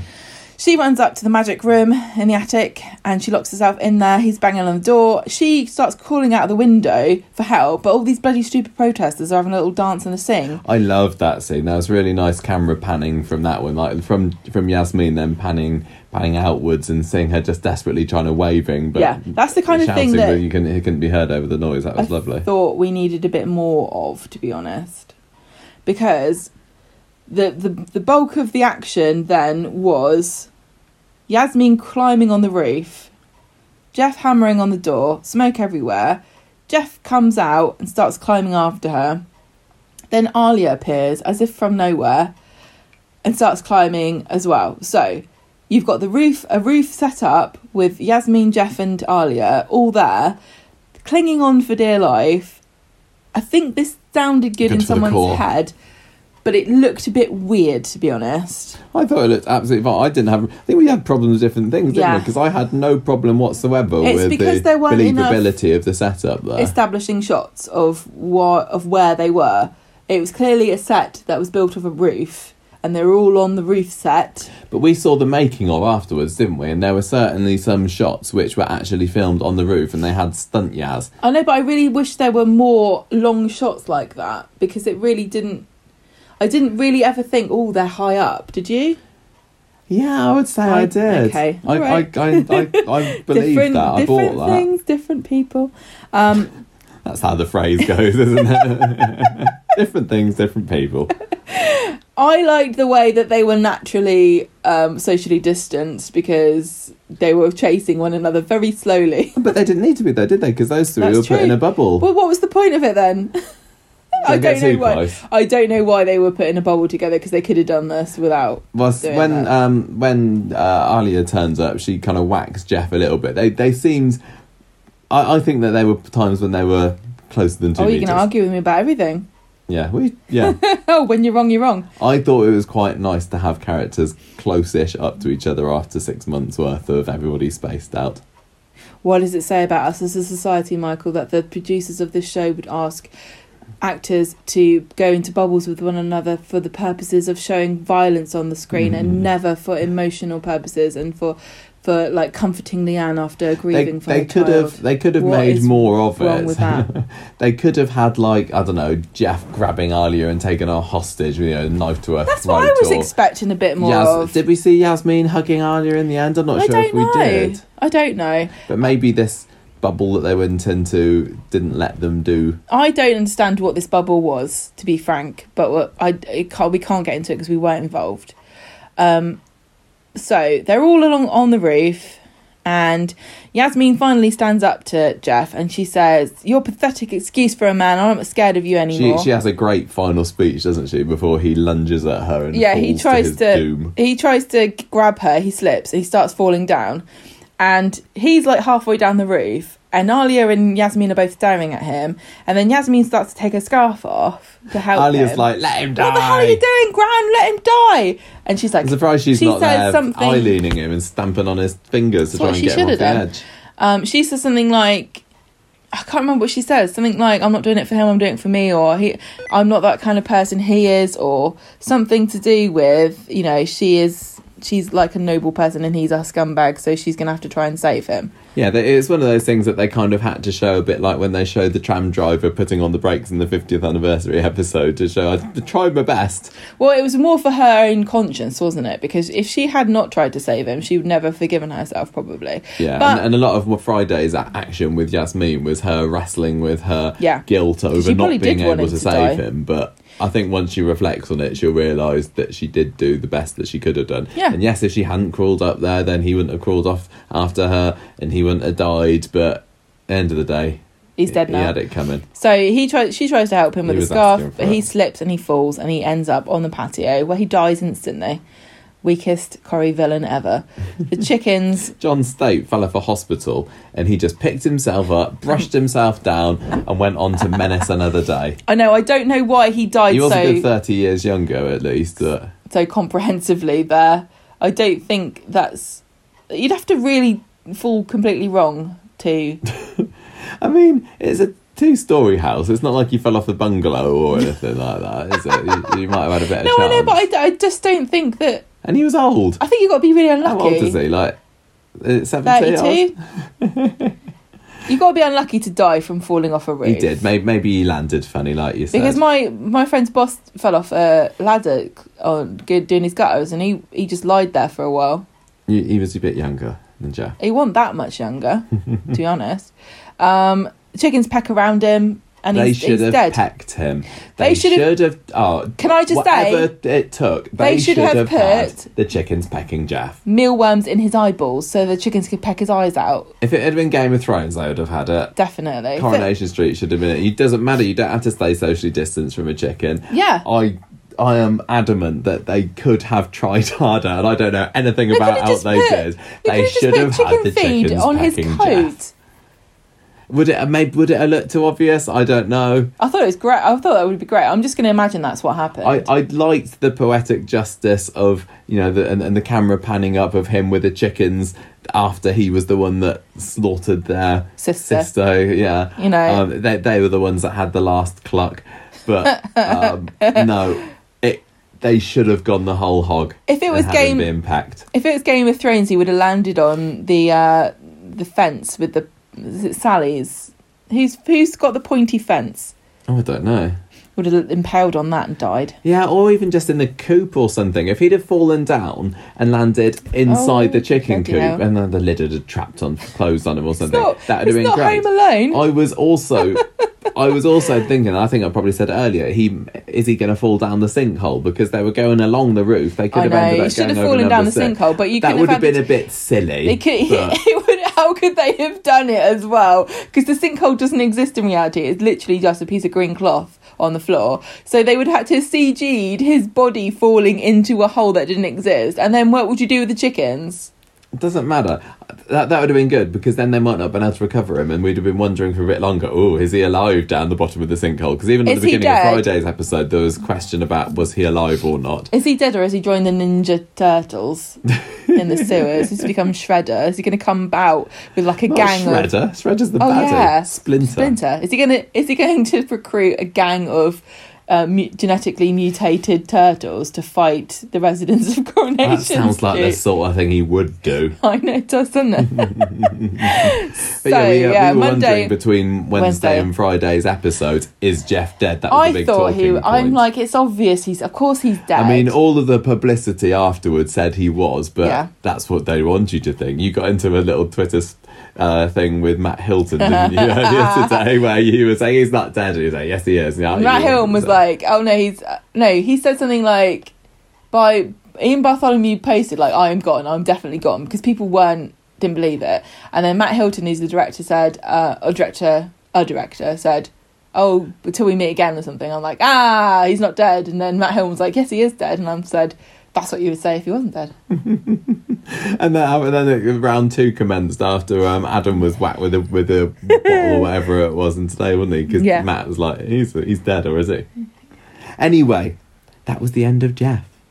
Yeah, so on Friday, we did run a poll, didn't we? And it's something like 65% of people thought he was dead, but there was still quite a lot of holdouts who were like, no, he's alive, he's going to be missing. So Well, Friday... we've seen it with Phelan. Phelan fell into the sea and then crawled back out the next episode. Billy fell off a cliff. Fine. So, Well, on Friday, Jeff's still on the ground, and Ryan pops out the window, and he delivers the line that totally explains everything to do with how Alia got there. Oh, it looks like there was a fire downstairs that got put out. What are you guys doing? Ryan, what do you think we're doing? Can you not put this together at all? it looked to me like they were filming an episode of Batman. You know when Batman and Robin are climbing up the walls and then people put their heads out, and then it turns out that it's actually filmed on the side. It looked just like that, going, hello, it's my turn. Who's going to come out the window next? It's Ryan. Yasmin is in shock, and this was a bit of a weird turn of events, because it turned from... like we're escaping Jeff, and we're on the roof, and there's a fire. Now there isn't a fire and Jeff's gone. It's kind of turned into like Yasmin's suicidal and she's going to jump off the roof. I know, I did wonder. I mean, I didn't. I knew that there was no chance. No but chance at all that Shelley King wasn't going to be in this. Wasn't it? She was fighting demons in her mind at that point, and everyone was worried that she would do something. She's or blamed slip. herself for what's happened. This was a weird thing for me to watch as well, because I just watched Lethal Weapon this afternoon, and there's a scene in that where there's a man on the ledge, and the way that he gets talked down is a bit different from the way that Yasmin gets talked down. Let's just say it like that. You mean somebody doesn't come along and say about how his dad taught him magic tricks when he was a boy? No, the guy handcuffs himself to him and jumps off. Oh. And they land on a big trampoline. Anyway... Could have done that in this social distancing, although they could have bubbled up. Yasmin's still in shock. She thinks she's killed Jeff. And Ali's like, it was an accident. And she's like, Ryan, go and check. Go and see if he's dead. So Ryan goes and investigates, and he's like... Ew. Looks like he's bought it. He shakes his head, and Ali doesn't tell Yasmin straight away, does she? I think that Harry Hewitt's going to have a bit of a legacy on this I podcast. think Whenever anybody's dead, he's bought someone's going to say that they bought it. Sorry, he's bought it, mate. Ryan and Elaine show up at Sally's house. We finally get to see Elaine again. Hooray! I thought I was getting worried. I thought after Wednesday's episode, is that was it for yeah. I'm glad that she was here at the end. Yasmin won't come down from the roof, and poor Ryan, has to tell Tim that his dad's died. Sally comes to try and plead with Yasmin. So they go up the stairs to the attic, and she thinks she's going back to prison, and Sally's like, no, come in or I have to come out and get you. I'm not good at heights and I've got my slippers on. That doesn't work. So they go and get Tim to talk to her, and Tim's like, oh, I don't think I can do it because I didn't believe her, and who am I, blah blah blah, to ask her to come in, etc. I didn't really like this. I don't think that Tim was convincing in any way, yet she still came to have a listen to his story about magic tricks as a boy. He was almost like he was literally not even talking to her. I know he was doing it to try and get her attention, but yeah, when she started, crabbing her way back along the roof, I was like, what did Sally do wrong? But maybe she's just upset. Maybe she's thinking, this poor boy, his dad has just died. Maybe I can go and comfort him or something. I don't know. I just thought it was quite funny when she kind of crawls back and then she hooks herself on. She hooks herself so she's looking through the attic dormer window. I'm not coming in. But it's like she's like two little hands and like a little face going, hello, just peeking through attic window. and Tim's like, Yasmin, let me help you in. And she's like, no, you can't, you're not in my bubble. So anyway, she gets coaxed in somehow, like Tim's the Disney princess and she's a little bird. And they all end up in the lounge. Sally, Tim, Elaine and Yasmin. The police are with Alia outside, and the paramedics are zipping up Jeff in a bag. And Elaine's like, yeah, he's gone, he can't treat anyone else like he treated us. And Ryan has to go around telling everybody what's happened. Well, first of all, he's standing in the street, and then Kathy comes along and she's like, what's going on? And he's like, don't ask questions, nothing, an accident, Jeff's had an accident. And Kathy's like, hope he wish he was dead, or I wish I killed him, or whatever. And everyone's like, well, he is dead actually. And Kathy's like, yeah, I wish I'd seen it. I wish I'd seen him die. Like literally, she's like the woman knitting at the guillotine, isn't she? She is. She took so much delight in it. She was the one. I'm glad somebody mentioned Jiggle It Jeff, because I was getting worried. This point that nobody's going to mention Jiggle It Jeff this week, and I still thought when I was wondering what.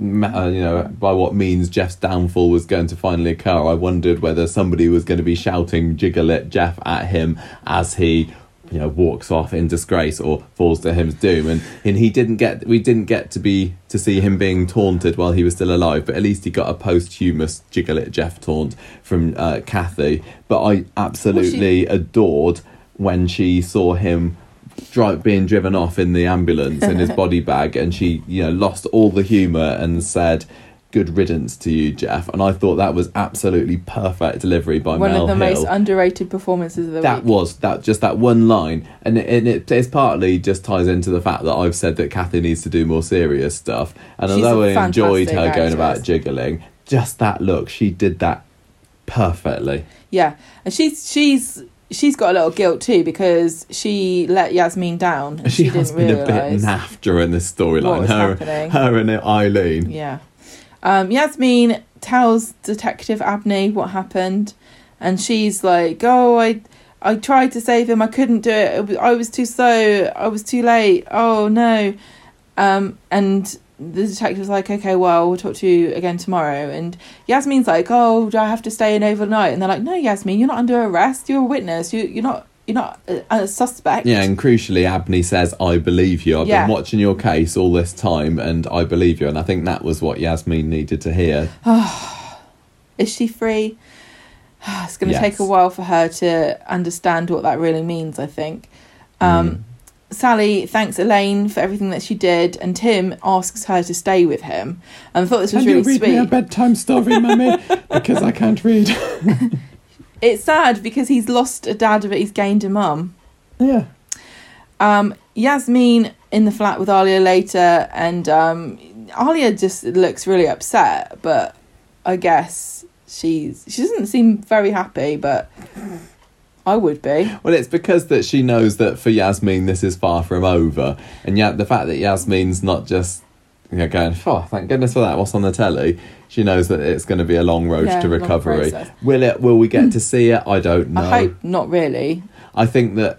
I mean, the thing I think that it'd be good to have it. I think Shelley King deserves a bit of a break now. Yeah. But to be honest, she's had a bit of a break since July. I And don't yes, she's had a know. couple of weeks worth I of don't intense know. scenes. But I think that potentially we could see, a lot more of this story. What story is there to tell now? Well, Yaz back to normal.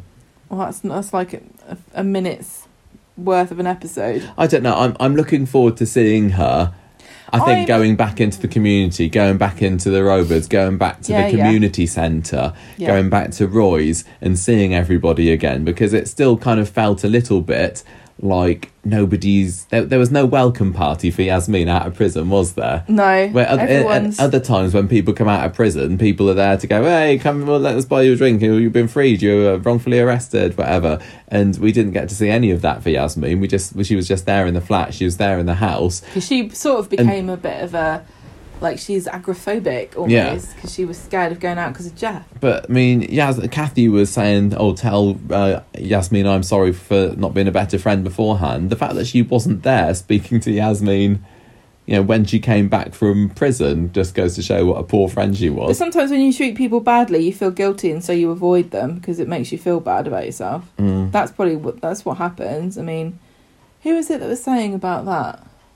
People avoiding them this week. I don't know. Can't remember. Oh, was it Leanne? People avoiding me. Yeah, that's why she wanted to go to France, wasn't it? Yeah, Yeah. I think you might be right. So. That's That's it. So, Oh, right. well, then we reached the end and we need to right. talk about bits now. How unspoiled were you for this storyline this week? Fully? What was the picture that I'd said I saw earlier? I don't remember. I remember you said something. I know what I saw, which was last Saturday when they released all the promo images for this week. I saw Sarah Khan and Ian Bartholomew on a roof with a green screen behind. Well, I know you... And from that, I was like, "Oh, I think Jeff's going to fall off the roof," which is a shame. And I think Coronation Street really should be careful about what kind of spoilers they're releasing, because when you can put two and two together quite so quickly and come up with, that's pretty much what happened, probably means you've spoiled too much. Yes. I said to you after Wednesday's episode, they should have maybe released pictures of the fire, and then they could have made people think something different was going to happen, and then everything on the roof could have been kept as a surprise, and I think that would have been a lot better. And either way, people would have think, "Oh well, Jeff gets burned in a fire then," but the fact that he wouldn't have got burnt in a fire. And if you show somebody a picture of something and they can tell you what happens in the story from it, you've given away too much. Yeah, and even on Wednesday morning, and I didn't realise this, thank goodness, until after Wednesday's episode had been broadcast, that I think they released a whole new load of more pictures for, here's some stuff that's going to happen in tonight's episode, and there was even more blatant pictures of what's going on in the roof, and it's like, no, it's too much. The synopsis for this episode, again, having read it after the episode aired, was too detailed. Obviously didn't say that Jeff falls to his death or anything. I think it maybe... No, I've got hiccups. You got hiccups. I think it maybe talked about Jeff setting the house on fire. It was... I'm really, really glad that an awful lot of what happened here I didn't know. I didn't know for sure that Yasmin would be let off. Even up until the second before the verdict was announced, I thought, God, what are they going to say? What are they going to say? Because they came back really fast. They came back fast, and Sally and Tim were commenting and saying, oh, they've come back fast. That must mean that she must be free or something. And I thought, oh, they're not. If they've had those two say that, then maybe that means she isn't free. So the fact that I was still kept guessing until the last minute was great. As I say, I didn't know that the fire was going to happen. I didn't know that Alia was going to get hit by a box, which again was in the synopsis. So there were some great moments there, but ultimately the fact that Alia and Jeff ended up on the roof together, when she got booted by the box, or not booted, whacked by the box, I was like, okay, but she's going to come back. And as I said earlier, I predicted that Jeff was going to fall to his doom. Now, I didn't know whether he was going to die or not, but so that kind of disappointed me a little bit. But maybe on the whole, maybe that's why you didn't like it as much as I did, because I didn't know that was going to happen. You didn't know there was going to be any rooftop stuff. No, on the whole, I still really did enjoy the rooftop drama, and I thought that was different. And I was casting my mind back, because every time they have to do something big, or they have a stunt, or they have a celebratory episode or whatever, or Britain's Got Talent Week episode, it's like, how can you outdo or do something different to, at least, what's been done before? And there was no way that they were going to outdo the tram crash. No. But I'm glad that they picked a stunt that still felt fresh for Coronation Street, because just when you think they've done everything, characters hanging off one of the roofs, yeah, I like that. And we were coming up with predictions at the beginning of the year, weren't we? I still fancied my chances at there being a natural disaster, which you didn't like. But I don't think any of us said maybe some of them are cliffhanger on the edge of the roof, and it worked because it tied into the street itself, and that's what the programme is about. I think for me it just felt divorced from the rest of the street because of the lack of shots, like far shots. And I know you said that there were enough for you, but for me it wasn't enough. I suppose they've had obviously Andrea hanging off a roof a few years ago, but that was more for comedy. And they've had like Jack stuck on a roof before when he went up there to clear the gutters or fetch a pigeon or something at one point. But no, I enjoyed the freshness. They were just like clinging onto it. You know? Yeah. It was funny seeing the behind the scenes shots. They had little platform that they were actually standing on, weren't they? I thought it was done really, really well.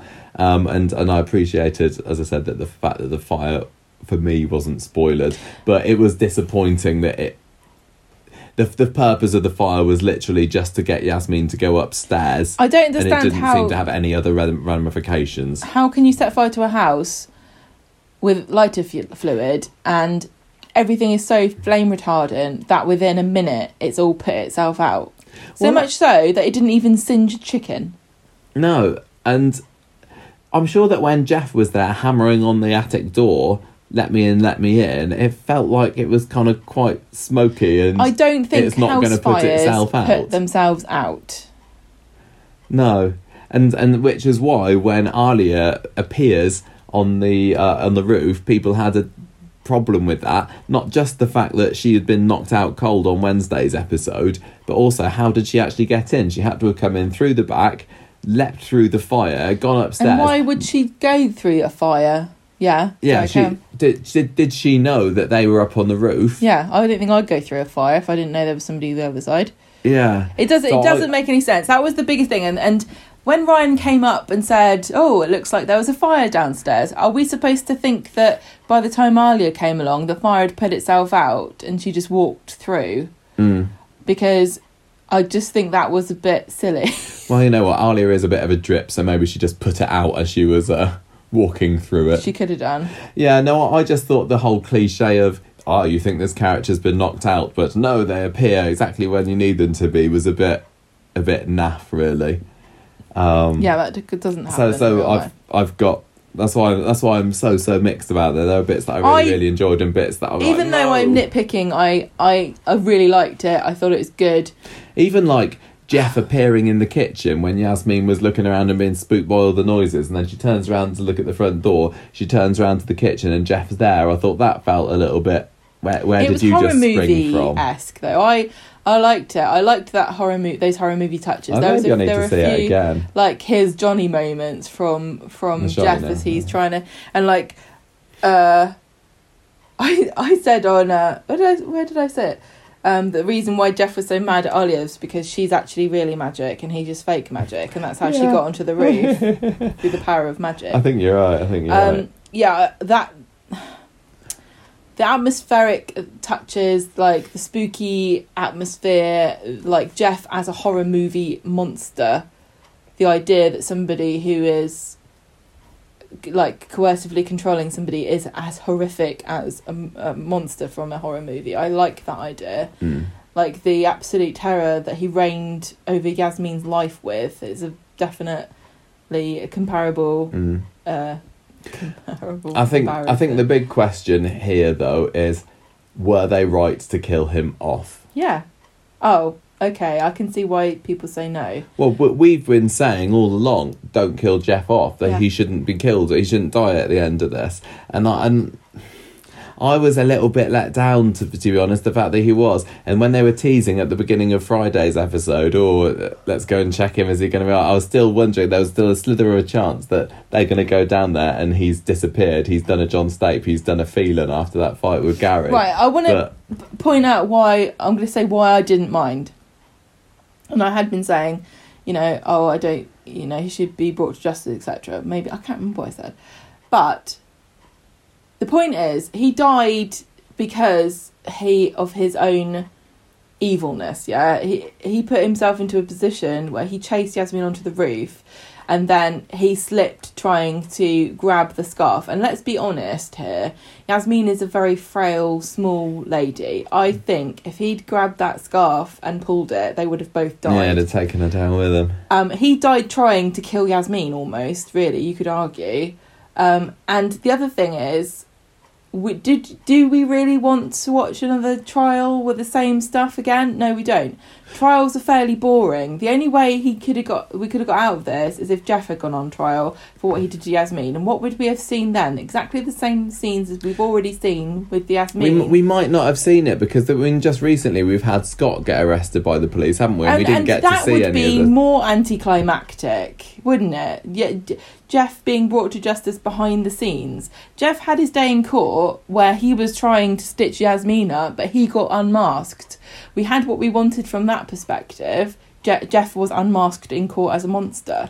I'd have liked to have seen him more mocked and ridiculed and humiliated by the community. That was Kathy what did a I was. Good job of it. She did, but I was looking for more of him having to live with everybody laughing at him. I wanted to see that. I've seen some people suggest online that he should have been left paralysed, and wheelchair bound and unable to move for the rest of his life. And I think that might have been a fitting ending. It might have been a bit, I don't want to be mean, but disability isn't a punishment. No, I know. That's what I'm thinking. But it's been done in fiction before, hasn't it? Where the villain isn't killed. Let's not be so horrible. To people actually live with being paralysed, and it's I know, but it's not poetic justice. It feels like Corrie's got a thing now where every big villain has got to be killed off, and I'm just thinking, is there another way? This is the big This was the big anniversary week, and the villain got killed on the day, and everyone's moaning. I'm not surprised. At the beginning of the week, I was kind of thinking, I think they are going to now. It feels like they're building up to some kind of big death for somebody, and why not Jeff?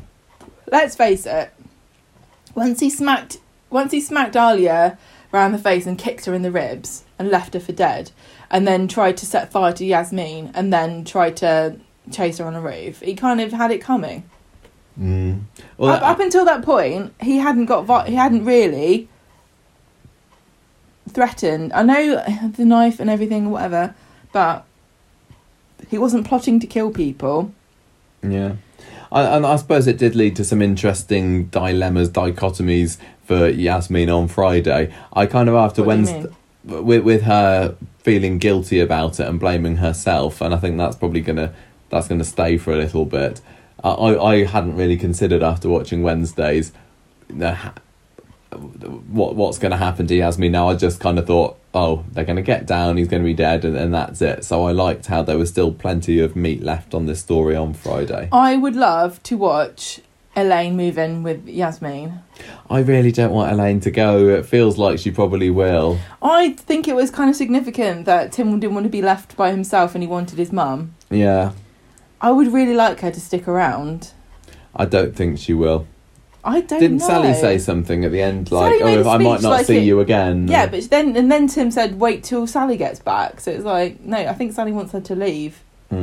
That's the sort of thing I say to people when I want them to leave my house. Yeah. I'm going to the loo now. I might not see you again because you're probably going to leave before I come back. But if I don't see you again, it was nice to see you. Goodbye. If we don't have any you're more still of here, are Yasmin, you? if we don't have any more of Yasmin, I hope that it's going to be an opportunity to bring the characters of Sally and Yasmin closer together, because they feuded all these years and then they made up. It'd be nice to see them strengthening that friendship, or indeed Kathy and Eileen, both of whom are feeling very guilty about it. That'd be quite fun to see more I of think that. people welcoming Yasmin back into the community and crap talking Tim would be quite satisfying. I know what people wanted, and I get it. I totally get it. But you know, to a certain extent, there's definitely a vindictive streak in that kind of protracted revenge that is not good for your soul. Like watching. How long could you watch Jeff really be ridiculed and shunned? How long would that last? How long would that be satisfying?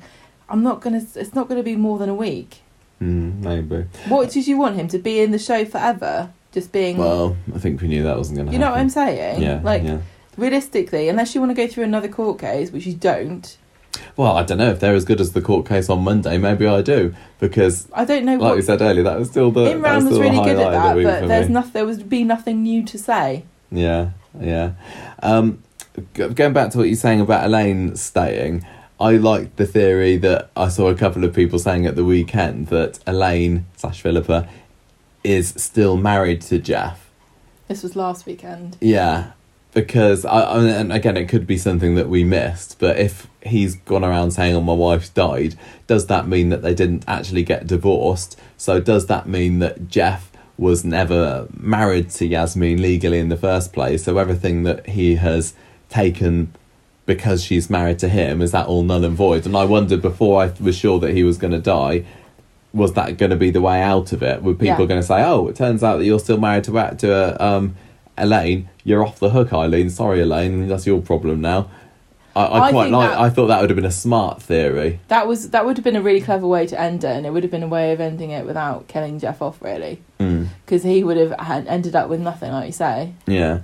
But there was no way, unless that had been the case, there would have been no way of really separating them in a clinical, precise manner, in a satisfying one episode, we've resolved it kind of a way, like it happened when he died. Yeah. Now, I suppose if they were still married legally, then there's the potential that could Elaine automatically inherit some of Jeff's stuff, which is actually no, because Yasmin's stuff. I said this to you, know. and you said no because they were never married. If Elaine and Jeff are married, then Yasmin and Jeff weren't married. So you can't just lay claim to your bigamous husband's fake wife so maybe stuff. Elaine would just inherit Jeff's creepy dolls. And she's like, no, you're all right. I think we'll just chuck him in the skip. I think we'll put them in the brewery, which is now a museum. Anyway, I did like that weird theory, stuff. but it looks like it's maybe not needed anymore. I think we're done with this. Are we Talked done? Too long now. Oh dear. I had some issues, but on the whole, I thought it was I want a fair to bit see of fun. an Renaissance, please.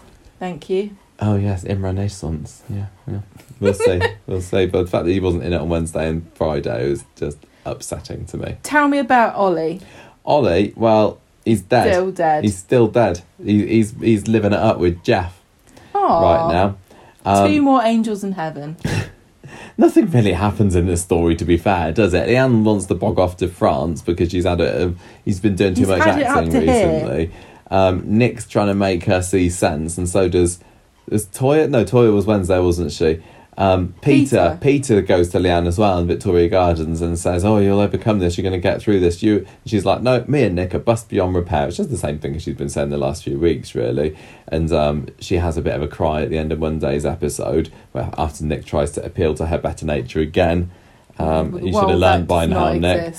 Wednesday is the episode that starts with Leanne and Toya in the back of the Rovers. She's booked a one-way flight to see... excuse me for a little bit. She's booked a one-way flight to see Stella in France. Toya wants to save her from this fate worse from death by saying, "No, stay here. You can be looked after by the community." Community isn't the buzzword of today's episode, everybody. Talking about stuff like this. Leanne's mind is made up, though. She's going to go over to the Loire Valley or whatever it is, and says, "Look, I'm sorry." I like this bit when she was apologising to Toya. She said, "Oh, these past few weeks you've been my punching bag, you've been my handbag, you've been my shoulder to cry on, whatever." And Toya's cool with it. She does her sisters before misters line. Did she say something about Battersby's at some point? Yeah, probably. But she warns her, you can't outrun what you're feeling. It's going to find you wherever you are.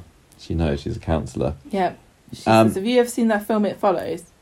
It's really rude, but it's good. Then we get to see Sam turn up halfway through Wednesday's episode. Nick's telling him about the tram crash, and I did wonder at the beginning of the week whether anybody would remark on the fact that this is the 10th anniversary of the tram crash, and isn't that a bit of a coincidence? But they didn't really pick it up, apart from old Nick. He's like, "My friend died saving my life. My best friend Ashley died in the tram crash. We've rebuilt it, but we haven't forgotten." Oh yeah, we haven't forgotten, exactly. I think you have. He sees Leanne going past the car and tries to talk to her, but she's not interested. So Sam comes up with a cunning plan towards the end of the episode to get Leanne to come back to the street by taking Nick's phone, which he was supposed to be using to order a pizza, and calling Leanne a chicken on it. And nobody tells Leanne she's a chicken, so she comes right back, punch him in takes the face. The bait, and it turns out, it's only Sam. And then Friday... nothing Basically, really. Sam just wears her down with his relentful cheer and sweetness. Yeah, and flossing. I'm adorable. I can do dances from Fortnite, and I bet you don't even know what that is, Leanne. Well, I bet she does if Simon's... I bet Simon's like, only cool little kids play Fortnite. I play Minecraft. Sam uses some kind of analogy of taking a long time to learn how to floss to try and make Leanne see that you'll learn to love me She's eventually. Like, look at me. Look at my face. How could you stay mad at a face like this, Leanne? He says, "Do you remember the first time you heard of the dance called the floss and you were outraged at the stupidity and you couldn't believe how far society has fallen? And every single subsequent time you saw it, you couldn't muster the energy to care as much as you did for that initial time. And then over time, you gradually just become accustomed to how ridiculous it is. Before long, you can't even be bothered to care at all. That's how you'll feel about me one day. What do you think?" You're on, says Leanne. That's about it, isn't it? Nick gets back eventually. He's got his pizza. Simon's locked himself in the bedroom because he's mad about Peter and Adam, which we'll talk about in a minute. But and Sam is telling Leanne what dabbing is, probably, at this point. I didn't feel that this story was particularly needed at this point. Toya got to do an impression of Eva doing a laugh. Oh, it was worth it for that then. Worth it for that. Loved that bit. That was brilliant. That sounded a bit like an impression of... it sounds like Mickey Mouse whenever I try to do it. No, I was going to say, it sounds a little bit like an impression of one of Yasmin's chickens. No, I always sound like Mickey Mouse from South Park when I try to do Eva. Yeah. And did you... any merit to the story being in here this week? I mean, it explains why Leanne's... I mean, it's like Leanne is open to not running away and perhaps... Well, I never thought she was going to run away before the week started, so... When I was watching Sam trying desperately to impress Leanne, I was thinking to myself, Leanne, how dare you,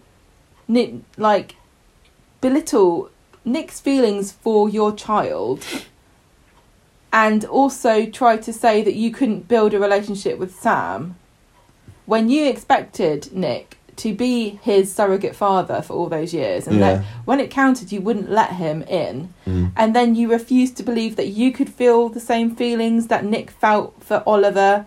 You couldn't feel those for Sam. Are you saying that are you really going to stand behind that? I just thought that, you know, if there was ever a moment when she would realise how outrageously unfair that she has been, it would have been then. And we don't know what she's thinking. No, because kind of cut before we got a resolution. Yeah, didn't that was it really. I hope that there might be a nice Christmas scene with, you know, Nick maybe and, pulling a cracker with Sam and Natasha. I mean, we'll know if Natasha starts coughing blood into a tissue. We'll know that Sam is going to move in with Nick and Leanne. Yeah, we've said since the beginning, haven't we, that how long's Natasha going to be staying in there? I like Natasha. She hasn't been as fun on her return as she was on her exit, but who could top that? Finally, Gemma, we got everything else. Fagging, shagging, falling off wagon / smug Scottish hit. This story, every time on Monday and Wednesday, this story came on the scene. I was just like, move it on. I'm not interested. Get back to the Jeff and Yasmin stuff. This was the stealth hit. It turned out that it was leading up to something quite juicy. Amazing. So on Monday, it's all a bit awkward for Carla and Peter, because Carla's got another meeting today. And he's like, still looking out for who was this guy. Every single person that she meets, because she said it was a work person, he's like, who was it? She tries to say she's not her type. She's not into these guys anyway. Then we get Dev making a comment to Adam about not being able to pay for something the other day because he didn't have his wallet. He's making a comment to Daniel about Adam. Oh, that's right. Yeah, Daniel goes into the shop and Dev's like, oh yeah, Adam couldn't pay either because he didn't have his wallet. Yeah. Daniel goes to see Sarah and says, what was the name of the hotel you were at the other week?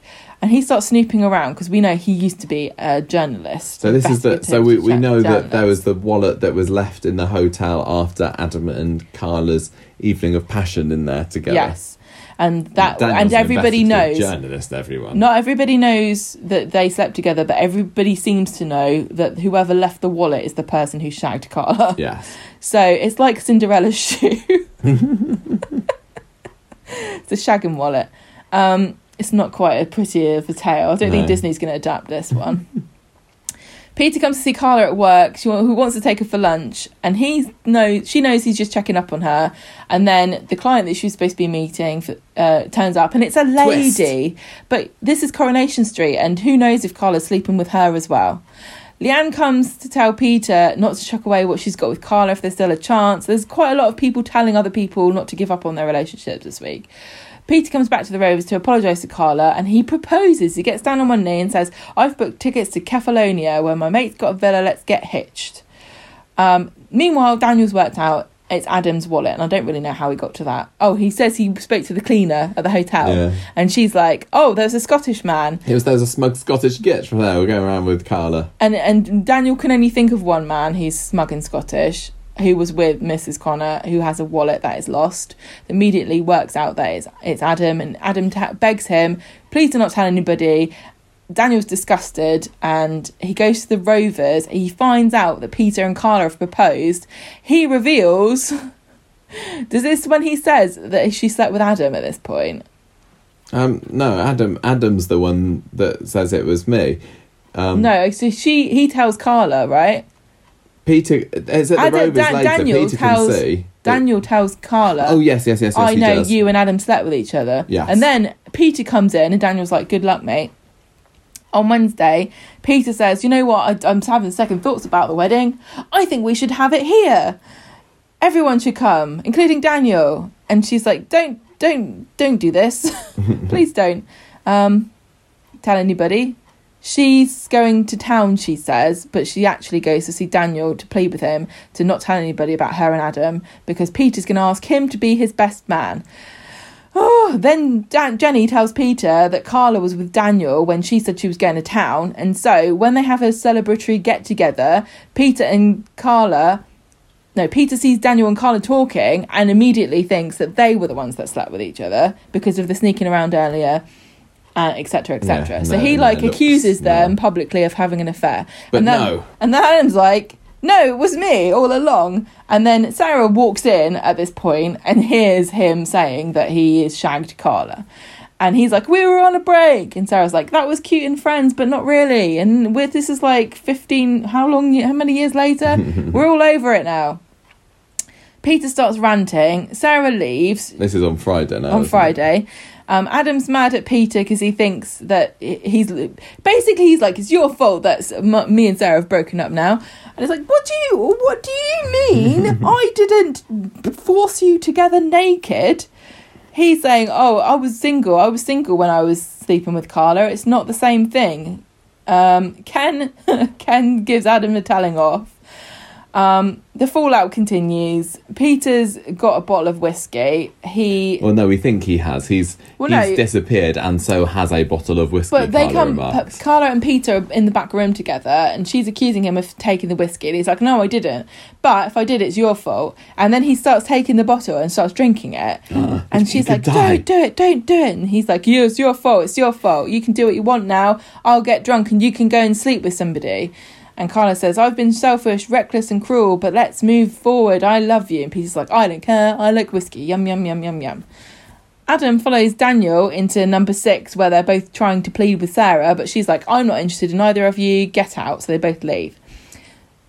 Peter slinks off. Well, he taunts Carla by drinking this whiskey. Some of the looks that Chris Gascoigne gave he's tonight's so episode were pleased great. With himself. Yeah. Like, this is what you've done this. It's an evil leer he gives to Carla as he's drinking that whiskey. I hope you're enjoying watching me kill myself right in front of you. He was so evil, smug, like grimly satisfied with himself. Yeah. Then we find him drunk in the community garden with Simon. Simon finds him there. Makes it sound like they got drunk together. That's why I changed it. Adam shows up because he's going off to the co-op for some reason. I don't know what he's buying. Maybe a sandwich. To go with his bistro disco that he's having. Oh yeah, I tell you what, apart from being bludgeoned in the head, that looked like a good night. Peter reveals to Simon what Adam's been doing, aka shagging Carla. Simon is not happy about this because he's reduced his father, Adam has reduced Peter into a drunken mess again. Peter yells at Adam to get away from him. Adam leaves. Simon storms off in tears because he's worried about his dad. Everybody knows that, the next drink he takes, it could kill him. He goes to Leanne's and has a tantrum. Are you going to say something? I was just going to say, now that he has had a drink and he's fine, I don't feel that threat anymore. When he was on death's door, let's say a month, I don't know how long ago it was, and the doctor said, no, really, you could kill yourself with the next drink. It's like, so there's a bit of tension here. But yeah, now we've seen him do it. It's like, although they can do that indefinitely now, and maybe I don't think so. I don't think so at all. I don't think it's instantaneous like that. I think you think that he takes a swig and then immediately vomits blood everywhere. I think that he's going to... I don't think they had the doctor say that for nothing. I think he's going to... This is my prediction. He's going to say, Carla, I was so stupid. I can't believe I did that. I'll never do it again. I feel awful. You and Simon are the most important people in the world. I'm going to never touch alcohol again. I want to live for you. And then the next minute he's going to be spewing blood everywhere, and the doctors will appear and go, well, we sold you, you're going to die now. But I don't think they're going to kill him off. So however far down that rabbit hole he goes, he's going to come back the other side. It would be a very, very sad ending to Peter's story, to die of alcoholism. I think that would be quite a bold move. To kill off a Barlow and just a way like that. I can't decide whether it would be responsible or irresponsible.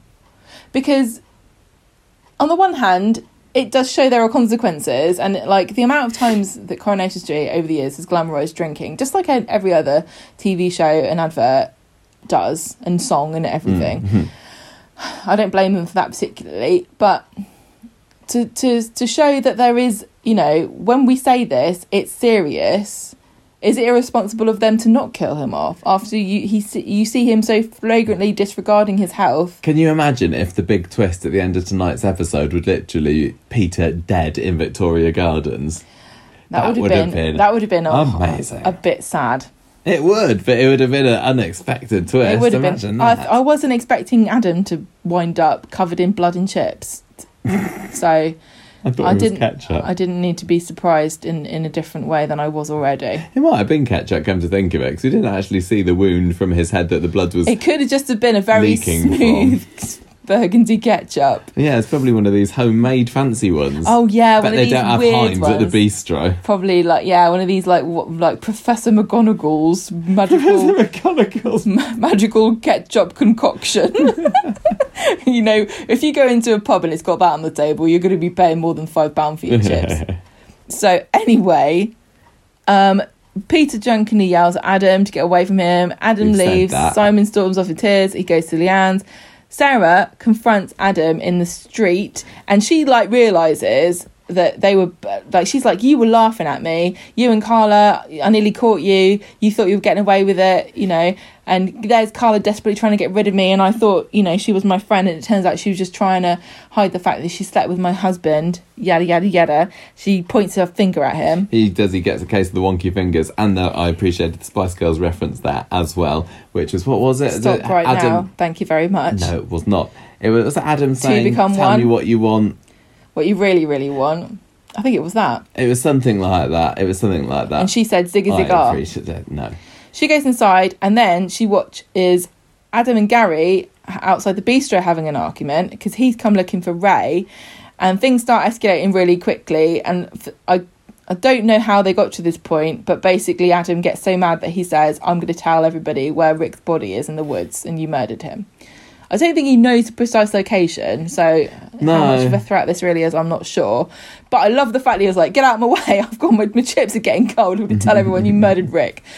So Adam's there, and this was a great scene. This was fabulous. I am... You loved this because you spotted it. I was typing notes, weren't you? And you're like, there's someone in the background. I was like, he's going to die. He sets up this cool speaker, and I'm actually surprised that this wasn't an Argos sponsorship, because they've got a new sponsor, Coronation Street does, and it's got Argos, and they said that there's going to be product placements in some of these, and that looked like the sort of thing I'd like to put on my Christmas list, because it's like a jaunty speaker that plays. You imagine going through the Argos catalogue and circling that one. Oh, did you used to do that when you were a kid? I used to fold over the pages and circle things. My parents Absolutely. I don't know how much Argos catalogue once a quarter, highlight of the year. How much money do you think we have?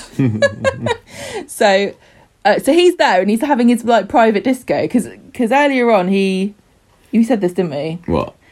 He basically got Ray to leave him there alone. They had some kind of... I did. I said that right at the beginning. He's like, I haven't finished my wine, and Ray's started trying having to a go at him, and Ray's like, fine, whatever, stay here, I don't care. So he stays there by himself, and he's dancing around to music, and he's drinking wine. And as soon as he came around the bar with this bottle, I was like, this scene's too long and there's nobody else in it. He's going to die. So he's there, and then a shadowy black figure sort of slinks across the camera, and they pick up an award. I couldn't tell. It was it looked shardy, didn't it? It did look like the Weatherfield Good Samaritan Award that hasn't been given out yet. Yeah, I don't know exactly what it was. So Carla and Jenny and the Rovers wondering where Peter is. Yeah, they basically the next few scenes is a montage of scenes of people these people being are looking guilty and they're suspicious. coming in from somewhere. Yeah, so Carla comes into the bistro where Jenny is, the Rover story, and she's like, they all say something really ominous to the people in the scene. Daniel's there as well. Both Carla and Daniel are wearing black. Jenny's wearing a dress with she's got some kind of strange spacey galaxy. So it's not her, but it could be cool. Daniel or Carla. And so Jenny says something about seeing somebody, and she's like, "You'll never see him again," or something. You know what I mean? It wasn't quite like that, but then Sarah gets home looking really suspicious and says to David that Jeff's been killed, and David's like, oh no, who would do such a thing to poor innocent Jeff? And Sarah says, some people have it coming, and then Adam says to Sarah, I'm sure you and Adam can work it out. David says that, yeah. Sorry, yeah, David says to Sarah, I'm sure you and Adam can work it out. She's like, yes, he's dying to make it up to me, or something. She doesn't say that, but she should have done. Then we see Gary looking pensive with a lantern. He doesn't say anything because he's alone. He's in the furniture shop, isn't he? Yeah, and I have to say that there was a really cute picture of a Bichon Frise on the wall that didn't look like it belonged there at all. I don't know if it was that kind of dog. Then Peter is on the bench completely drunk. He had a blotto. brick in his hand, which he drops, and he falls asleep with his bottle of whiskey. I don't know whether that brick was supposed to be a clue to make us think it was maybe him, but we saw the murder weapon, or not murder, the attack weapon, whatever you want to call it, and it was definitely seen to be something glass, didn't it? Yeah. Or your perspex or something like that. Unless Peter moved it, he's like, I'm going to put my brick on the bar and So I think that's a bit of a red awards herring. in the way. I don't know. But at the end of the day, we have a big cast of villains wearing black, all of whom Oh, had they're not motive. villains. That's They are. harsh. Most of them aren't. Well, they whacked a man around the head. One of them did. Don't paint okay. the others with the same Possible brush. Possible villains. And the final... Sarah's a saint. Shut up. The final scene of this episode and the 60th special anniversary week is Adam, unconscious, perhaps dead, not dead, with a nasty head wound on the floor, blood everywhere, and chips placed strategically on the top of the blood, which normally would be a clue to how this crime took place, but I think it was just artistic. Yeah, he falls to the floor and starts bleeding before the chip box falls on top of him. How did that happen? I wondered, although I liked the scene where you see some shadowy movement behind Adam, and that's where you said, something's going to happen, I think it would have had a bigger impact if we hadn't had that scene and we'd just seen all those scenes of them coming in all suspicious, and then we would have been like, boom, there's Adam on the floor looking half dead, and then we'd have rethought what we'd just seen. So the way that it happened for us, I was watching Carla, I was watching Sarah in my mind, going, okay, have they just done it? Yeah, but I'd that rather made it. No, I loved that. I loved watching it, going, oh, who's wearing black? Who could it be? They're all suspicious. Oh, it's Who Pushed Ken again. It is. It's Who Pushed Ken, who dropped the roof on Rana. I don't know whether it's too soon for a who done it. Who killed Frank? Do you think it's too soon, or is it okay? Tina? No, I love it. I love this so much. I'm so happy. When all this week I was like, oh, the anniversary week is going to be really good, and then I really love Mondays, and then Wednesdays I was like, I can kind of I think to me I felt like the potential made me not like it as much, because I was thinking, I wonder what this would have been like if they had blah blah blah. And then this one I was like, oh, here we go, blah blah blah, and then Sam and Leanne and were sad, and Carla shagged the wrong guy, blah blah. And then and then Adam gets hit on the head, and I'm like, oh, I should have been paying attention because of murder, not because of romance.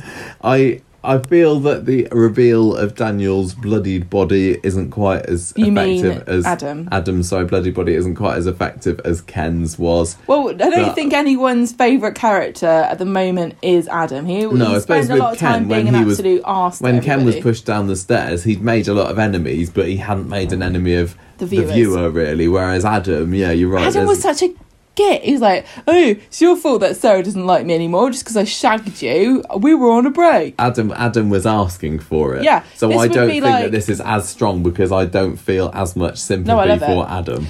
This would be like if the episode of Friends where Ross and Rachel were on a break and then Ross slept with somebody ends with Ross being murdered and all the friends being suspects.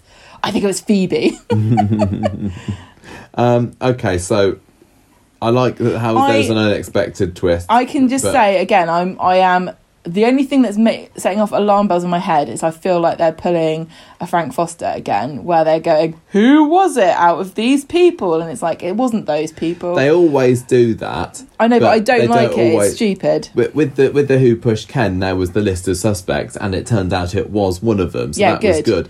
But this time, the list of official suspects, if you look on the ITV.com website, it's Gary, Sarah, Carla and Peter, so it's not very many, so there's the definite possibility that it could be someone else. So should we run down some of the suspects and say whether we think it was them or not, starting with Gary. Now, he's the long-standing rival of Adam for Sarah's affections, and also there was that threat of Rick being unearthed. I mean, everything. Adam was going to send the Rozzers in on Gary. His whole life is now at stake. So it wouldn't surprise me if he had. He certainly had the motive. He had probably the biggest motive out of everybody if he wants to keep that a secret. He also did look very brooding after. They all did. Yeah, but on the other hand, I think maybe they want you to think it's him because he's the one that, that offed Rana and Rick. Can I just say so therefore something? It must be him, is what they front? say, but I'm not sure. No matter who it is that did this, apart from perhaps one person, which I think it might be, I wouldn't mind, because all of these have got the potential to take the story in an interesting way, and also their motivation is satisfying and interesting to me, and they're all big characters. Okay, yeah. We also got Sarah being an official suspect. Obviously, she was cheated on by Adam. She has got away with murder once before. Not that she did the murder, but she was an accessory to Callum's murder and helped with the whole cover up in the drain manhole. So if she thought, well, I managed to get away with that, maybe I can do it again, although she probably shouldn't be taking that logic because it did drive her a little bit crazy and she had to go to get psychiatric treatment. So unless she's forgotten about that, okay, I'm not sure it's her. I don't think that she's a bad character. All these other ones, Gary, Peter, even Carla to some extent, I wouldn't be surprised if they turned to this act of crazy violence, and I don't think that Sarah would. I disagree. She was just humiliated in front of everybody in the Rovers by a man that she thought she had a chance with getting back together with, and he lied to her face about and about sleeping with somebody, and she also was embarrassed by the fact that she thought Carla was her friend. I don't think that Sarah would have it in her to do that. Let's move on to Carla. You've written she's regretful of bonking him, but actually the reason why she would kill him is because she thinks that what their actions have caused Peter to self-destruct. Oh yeah. So the man that's just said he wanted to marry her is now perhaps in the process of killing himself with alcohol, and everything that she ever wanted really is going down the drain, and he's got the gall to blame her wholeheartedly for the entire thing because he said it wasn't his fault because he was single at the time. So do you think that Carla's a likely suspect? The thing is, it's another one that to me feels like maybe not. Whoever did this in a very cold blood, unless there's a scene that we didn't see where he turned around and said something to whoever it was. Yeah. Whoever did this, it was very calculated and planned. They walked into the bistro while he had his back turned and possibly was zonked out, a bit drunk, and hit him on the head. So do you think that means it wasn't Peter then, because he wouldn't have been able to plan it? We're supposed to think it was maybe Peter because, he had his brick. He was drunk and he maybe didn't know what he was doing. I mean, I think it's possible he was drunk and he didn't know what he was doing, but I don't think that's the reason why he couldn't have done it. Yeah, but then I think... So, I mean, there's a lot of reasons why any of these could be red herrings. I'm still going down the it might be Simon route on this one, because he's not been put as a suspect. Last time we saw him, he was very emotional. He's mad at Adam for splitting up his dad's with his new girlfriend. He's mad at Adam because Peter's back on the bottle again. Yeah. And he turns up and he's like, I don't care. And all these people, just to remind everybody, all these people wearing black. Yeah, but when we saw, because we went and watched that scene, and it was a certain type of black. So Debbie was wearing black that was a bit more leathery. Can I just say, this was more fluffy. This doesn't make any difference. No, I think that is important. I don't think so. But I think if I remember right, Gary's, Sarah, Carla and Peter were all wearing but I think that's a red herring. Quilty, floofy material. So Simon also... Don't forget, he's got form. He used to beat Leanne up. We know he's violent. When he gets angry, he can be violent. Yeah. And also, I think that, depending on how things go with Adam, Simon is a bit of a dispensable character. And if they want to send him off to... Disposable. If they want to send him off to juvie or whatever, then...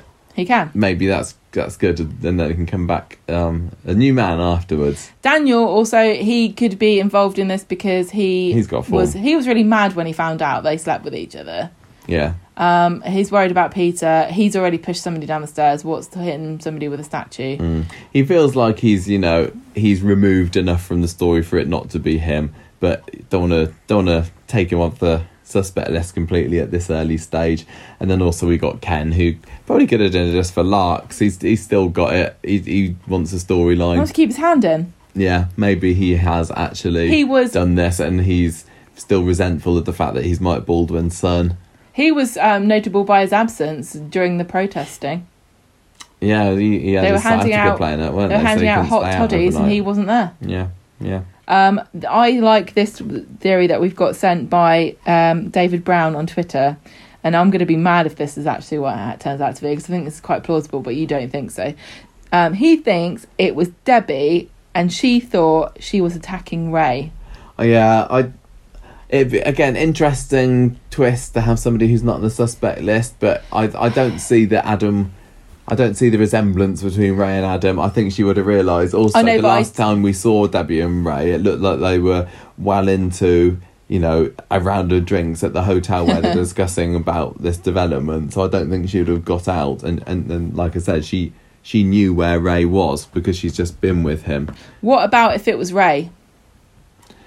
Because he had a black coat on at one point. Later on in the day, I don't know why he would really want to smack Adam on the head, but I mean, he's evil. Unless he wants to pin it on Gary, because he wants to stop Gary from not selling him the hotel. So if he says, "Oh, I saw Gary going on into there," and maybe Adam was dead. Maybe he needs to raise some money for his defence, Gary.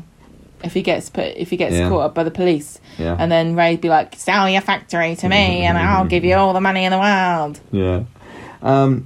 So it is a little bit early to decide, but I love this kind of thing. I'm going for Simon as my end of week one prediction. Who do I think it is? I think it's Simon as well. I don't know. I love it so much. I can't believe I'm ending this week so excited. More excited perhaps than I was at the beginning. Odd that it is the Barlows again that they've chosen. It really is the Barlows, because I hope it doesn't end up feeling too similar to the Who Pushed Pen. It's all the Barlows again, and they're all dressed as Connors in tribute. Well, we know the Connors numbers dwindling on the street. Somebody's got to get the black gear on. Yeah. As the Bistro Ninja, that's who it was. Yeah. Who was the Bistro Ninja that killed Adam? Or just still come around in a circle. Just hurt him a little bit. Perhaps he was the ghost of the Bistro Ninja. Maybe it was. What did you think about the fact that they mentioned Rick Neelan again? Because I was starting to worry that it had been too long and they might have forgotten. Tucked under the carpet after Bernie and swept under the carpet after Bernie finds the watch earlier this year. Well, they clearly want to. Yeah, I mean, are they going to go to the forest and dig up? Can they go and do? Is this possible? Can they go and do... I think it's going to have to at some point. I mean, lots of things are opening up. I mean, COVID cases aren't going away, and the government's trying to restrict people a bit more than they did before. But now, are they giving people... It feels like we're getting more freedoms in some places and less in others. Like, at the moment, we're not allowed to go anywhere or see friends and family, but you are allowed to go to restaurants and pantomimes. And theatre and stuff. So, I mean, the thing is, it's not is it an economic activity? I guess so, because you're making a TV show. I mean, what do TV shows... I mean, we know that some television shows are filming. It's not just Coronation Street filming in sets. What do they do? Yeah, I don't know. There must be places that are filming outside. I don't think they would have mentioned that if that wasn't going to come up again, but I also wonder about the Callum stuff and whether that's going to come up, because Gary knows the truth about Callum, doesn't he? Yep. So if Sarah falls into the arms of Gary at some point, which I still think is a distinct possibility, that could get brought up. But to be honest, though, the way that the week went, it was satisfyingly non-predictable, because I mean, when Abby leaves Kevin on Monday after he suspects her of stealing of stashing away drugs in the car, I was convinced that she was going to find Peter and they'd end up that's what you kept saying. You're like, oh, it's so obvious that it's just going to end up with blah, blah, blah. Nothing like that happened. Well, I'm glad. I'm really glad. For theories. Wow. That would have been the most irritating way for it to have gone. Yeah, no, I agree. And this is, honestly, you can turn any story into a whodunit. I'll love it. I'm not loving it as much as you. Wow. I think it's fine. I think it's... I appreciate the surprise twist more than the contents of the twist. But, I mean, it's still warming up, isn't it? I guess next week will be the test to see whether it's actually worth it or not. And then that's it for this week's Street Talk, Gemma. Wow. So the time has come for us to give our score for the 60th anniversary week. And what we're scoring it out of. Yeah. It's a really tricky one because it was in no means perfect. I mean, if the tram week was a 5, this wasn't a 5, was it? No. Unless it's quite a broad was range of reading what a this 5 is. I was reading the synopsis of the tram week and I was like, oh yeah, this was fantastic. And I don't think we're going to look back at this week and feel exactly the same way. There were some obvious highs, like the court case on Monday, elements of the Jeff and Yasmin after that, the surprise whodunit. The thing is, a lot of these stories felt quite separated from one another, whereas the tram week stuff was very intricately woven, where, like, you know, disaster after disaster occurred and it all impacted on other people's stories, whereas this was like, meanwhile, Yasmin crawls on the roof, you know? Yeah.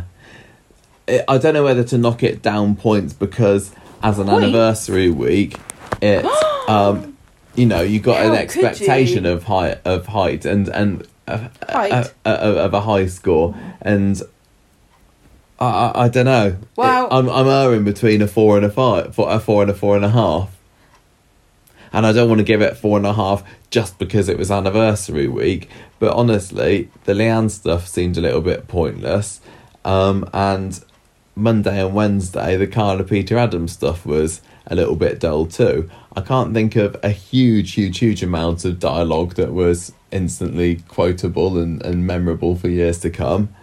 But then you don't get that every week, and you don't mark it down normal weeks because of that. What do you think Evelyn's going to think of Sam?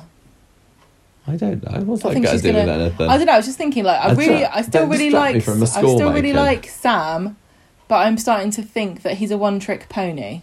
Possibly. Like, oh, I'm gobsmacked. This child is so precocious. I just think Evelyn wouldn't be impressed. Wow, come on, give it a score because I want to know I'm what you're going going to score give out of. this 4 Times New Roman enemas. I was going out to of take 5. that one. Well, I came up with that. I know earlier. you did. That's why I was going to let you have it first.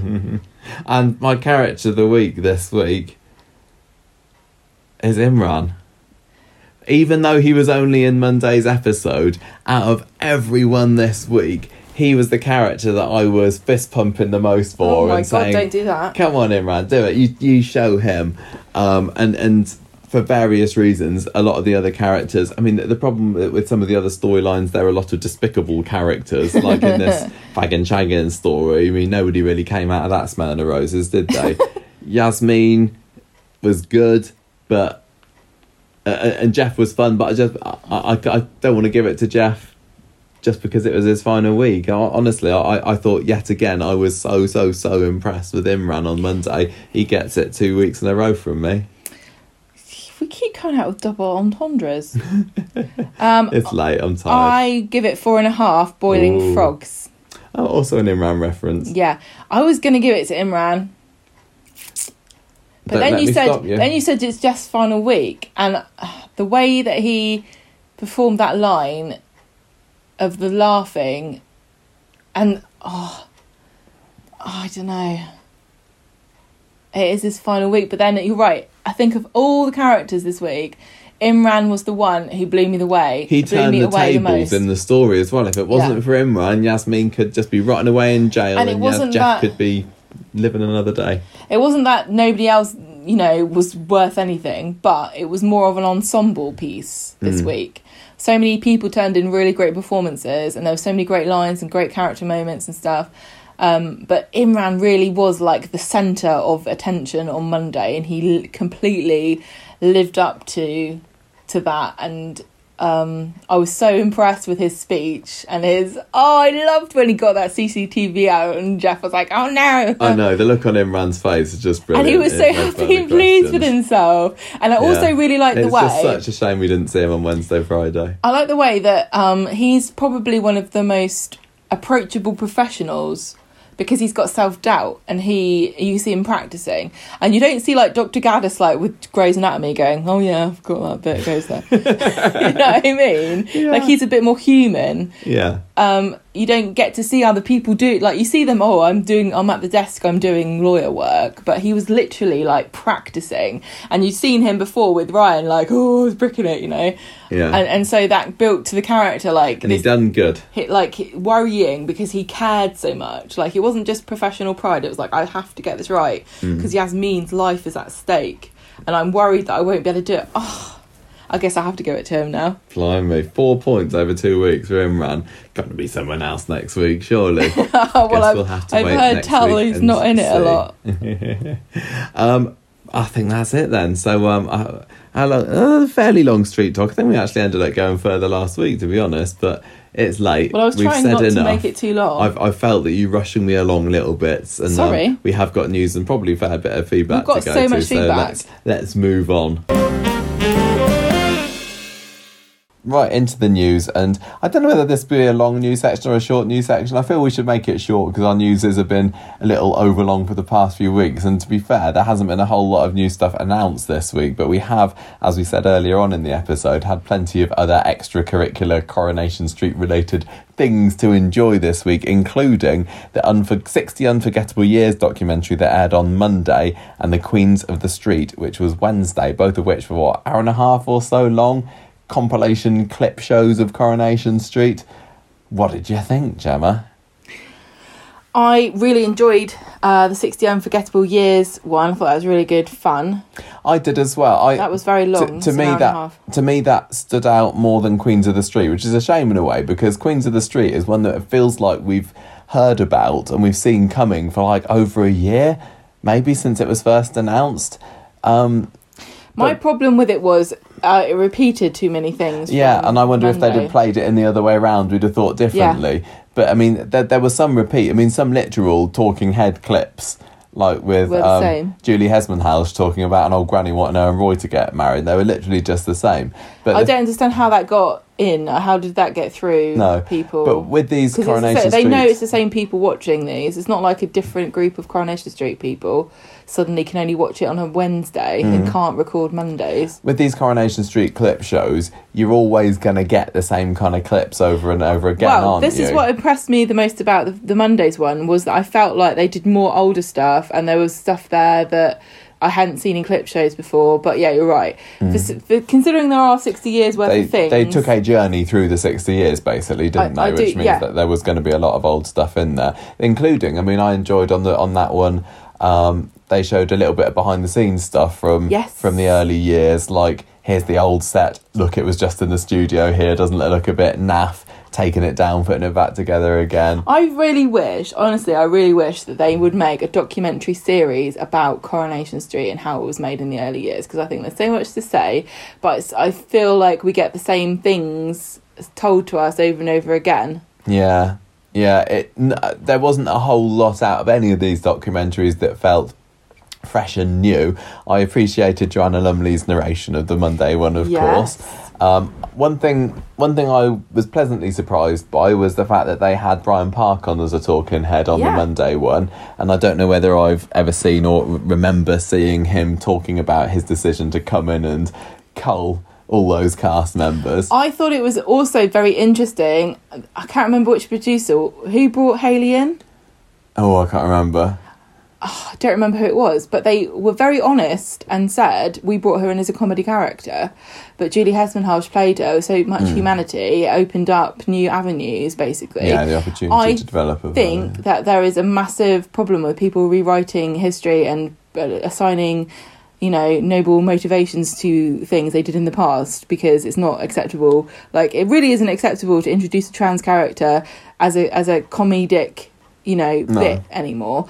But it was back in the day when they did that. It would have been totally acceptable for them, socially acceptable, for them to have said, let's bring this in for a bit of a laugh. And he admitted that's what they did. And I honestly found that refreshing that he said that. And I've said this before, I'm never going to hold it against people for having an opinion which is wrong if they then come to...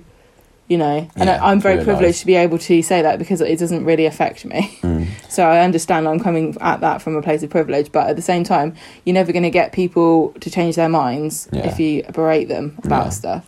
No, I enjoyed them both. I'll never get tired of seeing, Jack's death. I'll never get tired of seeing the woman Stanley woman, thank goodness, though, because as you pointed out in a tweet at one point, you must have heard it 6 or 7 times over the course of the week. Yep. But they were good. You maybe didn't need both of them. Possibly if they'd have swapped one of them around with the soapy slip-ups from a few weeks ago and had that instead. But oh well, it was nice two that, quite big, heavy documentaries that covered the same topics, and I think they thought they maybe they differentiated them a bit when they pitched them originally to whoever made them, but the end result was kind of similar. Yeah, because the one that was 60 Unforgettable Years was naturally going to focus more on the women anyway, because Coronation Street is about the strong women. Yeah. So anyway, that was good. They've also showed a load of old episodes on ITV3, like vintage episodes over this week, which we haven't been able to watch. As I said before, there's so much that we haven't seen this week. But what we absolutely had to tune into on Wednesday was the new episode of Corrie Good News. Yay! Half an hour long. Oh my god, wasn't that brilliant? And they timed it, so you had to press play as soon as the Coronation Street ended, and then it finished just in time for Queens of the Street. So it was the whole thing was like 33 minutes long. It's like, you guys know. Oh, I that love half that an show hour. so much. Coulson was as wonderful as ever. They had some great little bits. Can I just say he's muscling in on our gig though by interviewing I know. Coronation Street people? But that's how it started, wasn't it? It was an interview. Yeah, with that's how him, it starts. Sarah It starts Barty with and, them,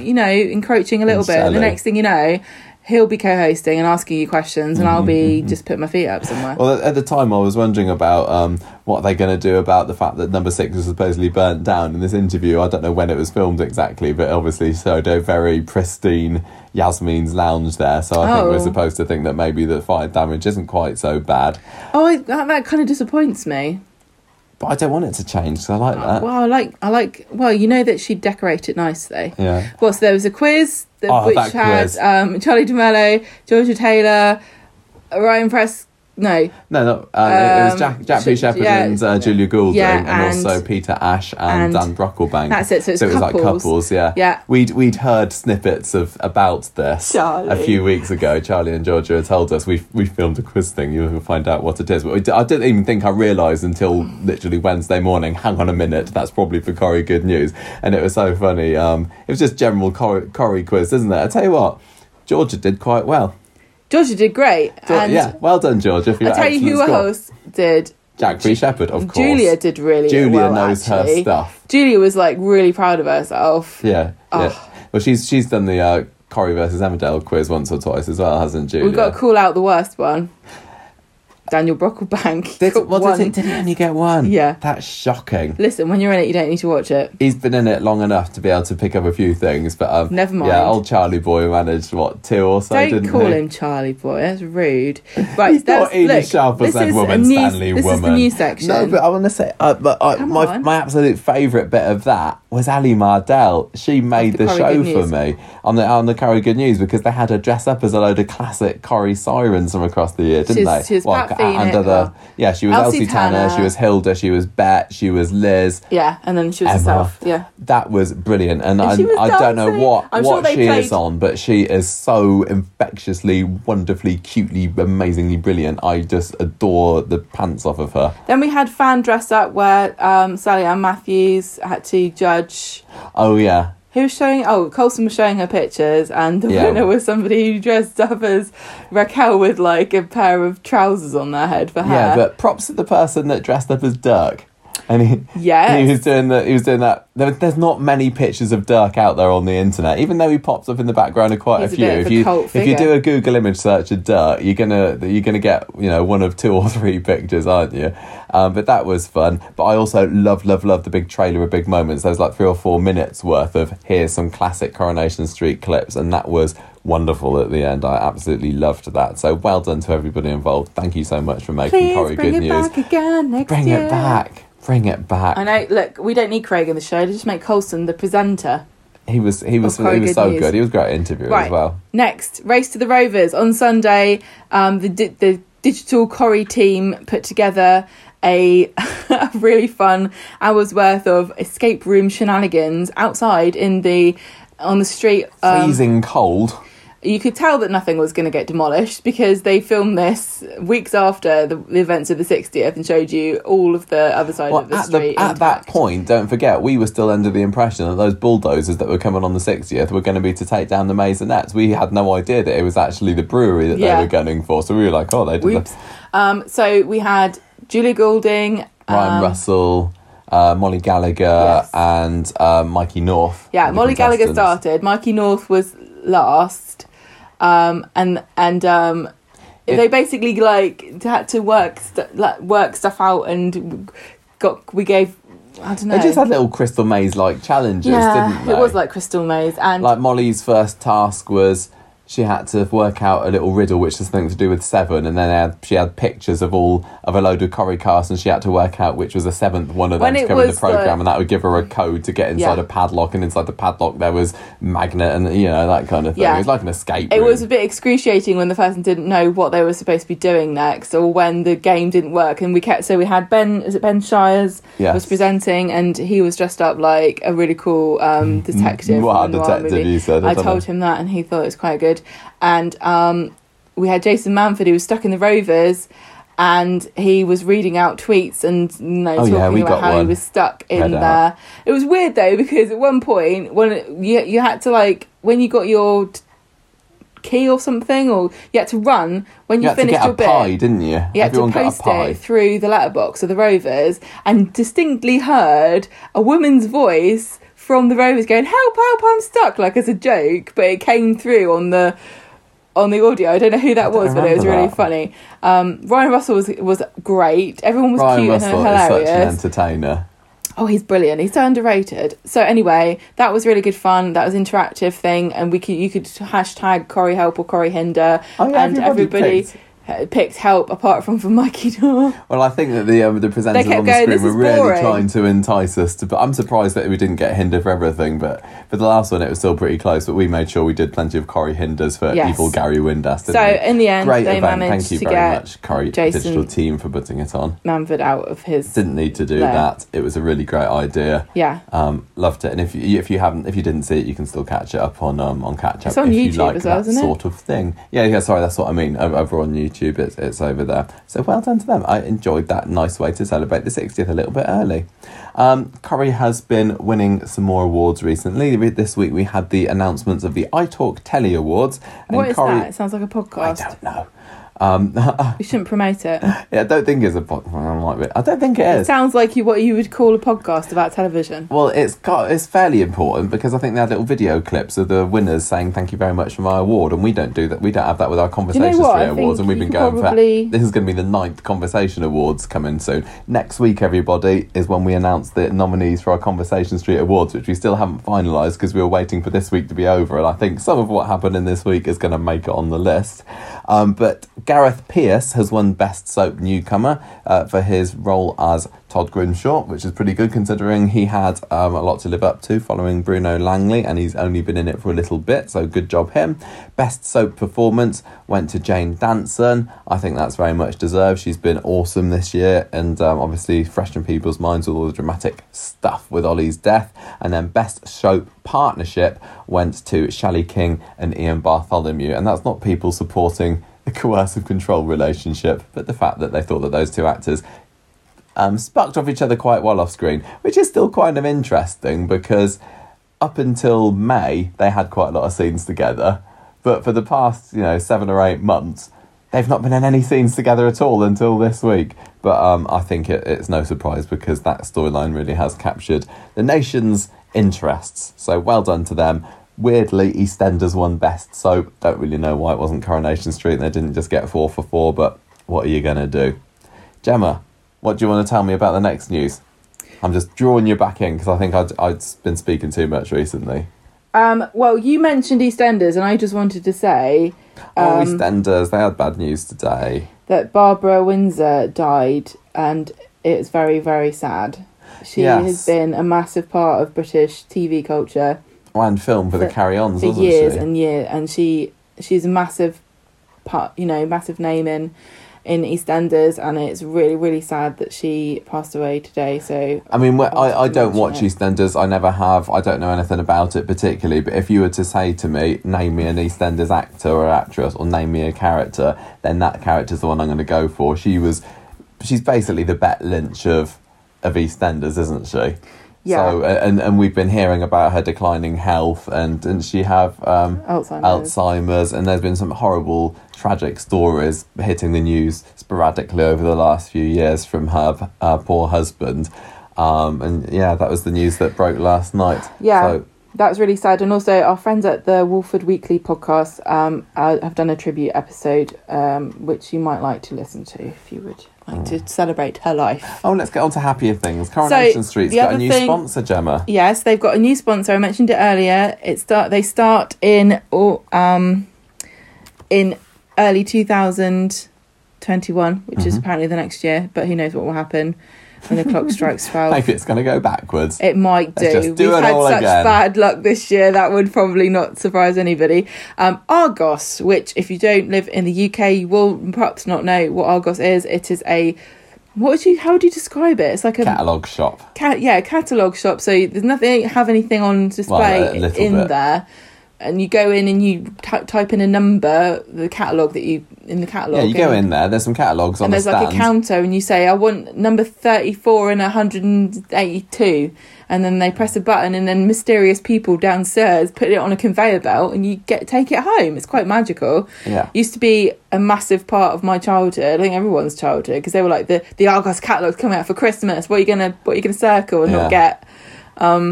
So their sponsorship will include product placement and off-air activations, which sounds like they're going to realign someone's chakra or something. So are they going to have people on Coronation Street saying, I'm off to Argos, or are they going to have a little Argos put in? They'll have Argos bags. They might have them using a product that Argos is trying to sell. But the thing is, Meerkats could never do this, because the Meerkats were part of Compare the Market, which is an insurance sales aggregate site. Aside from the indents, there was no indication on Coronation Street that Compare the Market sponsored Coronation Street. So you wouldn't know about it if you lived in Canada or America or Australia or whatever, but you probably will notice that Argos is a sponsor from next year. Well, I would say that the Co-op and the Costa is very noticeable. I mean, I remember when they said that they were going to have a presence on the show when they opened the Victoria Street, and we thought, that'll make it feel a bit normal, it'll make it feel real life, but actually it does stand out quite a bit. It's because it's like, this is one of the two brands that we're allowed to mention. Yeah, it is. And when I think back to some of the early Corries, like looking back, in the Better Buy scenes in the 90s, or even like, because the corner shop seemed to feature more prominently back in the 90s, you got to see a wider range of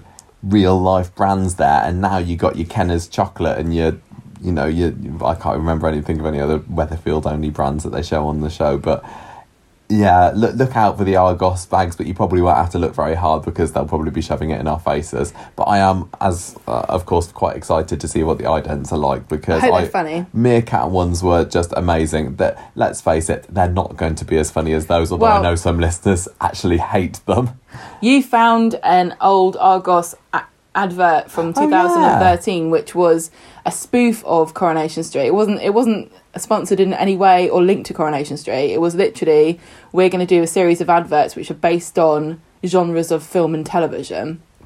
And soaps / Corrie was one of them. Some gossiping kids around a table or something. That was wearing their heads and their hair in hairnets and things. Yeah.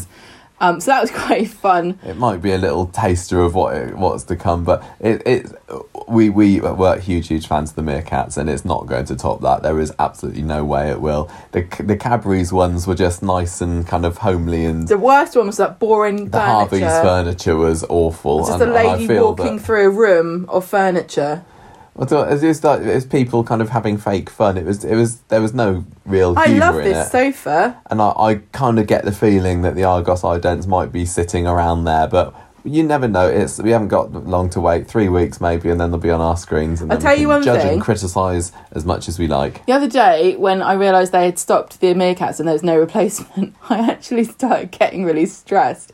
And I was like, oh no, what if we don't get a sponsor? What will happen? So was I. I'm worried about this. I wonder what the pictures... I'm like, wait a minute, what am I saying we for? What do it was part of the Corrie team now, Gemma. No, but I was getting really invested in it. I was like, oh no, we need the money coming. I was like, no you don't, just watch the TV programme. You're not responsible for corporate sponsorship. Well, what I've been finding with them not having any idents has been when we've been fast forwarding the adverts, the Meerkats are there to remind you, press play now please. And we've been going too far in, then we've had to rewound back, and so it's been a real hassle. They've got random adverts in the middle and you're like, oh Corrie, no. Anyway, enough of that. Let's look out for that. Finally-ish, we've got a little reminder that you can now go over to the Willowwood Hospice website and pay to download or stream the videos that have been put together by Mark Llewellyn. We had him on the podcast a few weeks ago when he was introducing the Julie Goodyear jewellery auctions. But these videos that feature Corrie names like Amanda Barry, Sally Ann Matthews, Adam Blees, Julie Hesman-Halge, as well as Mark talking about Coronation Street, and he knows his stuff, and he's has been in the past well in there with a lot of Coronation Street actors, and he does tours for Canadian Yes, tour he guides, does. and part of the video is him showing various filming locations, and also it's got a little bit from me in there as well, a little video insert. You can now go and buy that. There's 2 episodes of this on the cobbles. They're hour and 15, hour and 20 or so long each. You can buy them both for £10 or altogether, or so individually for £10 or altogether for £15. And of course, all the money that you pay goes to the very, very good cause of Willowwood Hospice, which is dear to the heart of a number of ex-Coronation Street actors, and probably current as well, but Roy good Barraclough was a cause. patron of them, and I Yes. think Julie Goodyear is too. We haven't been able to watch yet. We've started, but because this week has been so busy. Well, it's a treat. wanted We're to, saving up. We're Why gonna, don't you exactly. put it like It's a that? treat. We're going to watch it over the weekend. I'm looking forward to it. Also, don't forget as well, and I haven't written this in the notes, but it's just popped into my head. Tuesday is the launch day of the Coronation Street game app thing. too Coronation much. Street Too Words much. and Design. I'm really interested to find out what that's like. I'm definitely going to give it a go. I might spend a little bit of money on it No. just to see. Yeah, I might do for the sake of the podcast. No. You can't tell me what I can spend my money on. I will if I want to. To get some gems or whatever it is that you get on these free-to-play games. You complain to me for buying gems in real life, but at least I can sell those when we're poor. You're going to sell I bought this Ken Barlow rug. You're going to sell this on eBay. Yeah, not I like am looking Warcraft. forward to giving it a go, but I mean, I just hope that I've got some time to play it, because if next week's anything like the last few weeks, I'm not going to be getting very far in that next week.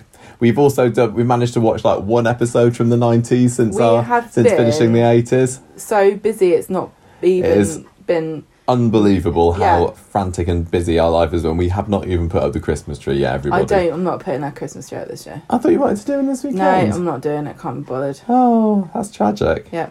Oh, can you just listeners? Can you film yourselves singing Christmas carols and No, we'll miserable. play that for ourselves? No. Cheer up my humbuggish wife. no, can't be bothered. Oh, Bar humbug banned Christmas. that's sad. Can we do feedback, We please? can do feedback. Here it comes.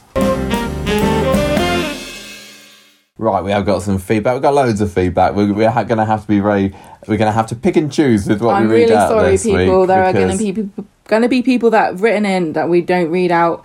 I sat there for an hour today, went through feedback from the last week, and we've got to cover this week. especially with some of the big twists and developments with what's happened So here. I'm sorry if you We sent will- stuff through. We love you, and we will read it.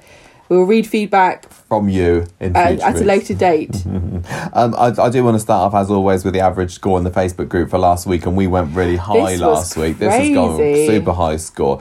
Average score for last week's episodes, 4.43 out of 5. So we had an awful lot of 4.5s Yeah. there last week. Couple below, but also a couple of 5s as well. So that's definitely one of our highest scoring weeks ever. I'm Really really curious interesting. to find out whether this week beats it, because I think- gave it a 4, you gave it a 4.5. Honestly, I'm thinking it might skew lower this I week. think you were kind of right when you were talking about scoring it. Like the anticipation might play against it.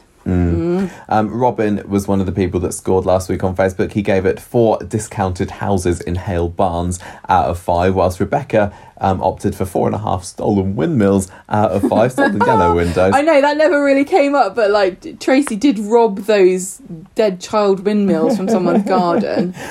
Chris was my pick of the week this week, and he scored at 4.5 pools with retractable roofs like they have in Wimbledon out of 5. Nice. So thank you every single person that voted in the poll this week, and don't forget to do it for this week's episode. So I'm really interested to find out what you thought. Gemma. Right, so I decided the best way to do this was to ask people on Facebook to collate their views in a couple of sentences. Just keep it concise, I said. Don't write too much, I pleaded. And did anyone listen to me? Like 1 or 2 maybe get gold stars, but everybody else wrote an essay. But I will read out a few of the messages. So Paul Burns wrote a really funny post that I wanted to read. 60th anniversary episode, the top 5 characters. Oh yeah, that was great. Number 1, Emily the chicken. Imagine being in that tiny coop and watching your feathery sister plucked literally from you, killed and chucked in the oven. Then imagine walking into a burning house and seeing your owner chased up the stairs by a lunatic hospital radio DJ. Now imagine the glee of finding that lunatic dead on the ground and seizing the perfect opportunity to crap on his face. Chickens rule, and Emily is their queen. Number 2, Alia. No one knew Alia was a secret member of the X-Men. She has many powers. She has an unbreakable skull that can shrug off a whack from a cash box. She is fireproof and can easily walk through a burning house. Either that, or she can teleport. Unfortunately, Alia is also the stupidest person on the street. She goads a lunatic in a dark building with no witnesses, then walks into a burning house. Maybe if you have superpowers, you don't really need brains. A bit like the script writers sometimes. Ooh, harsh. This is so catty, I love it. 3, Dev. He found a drum.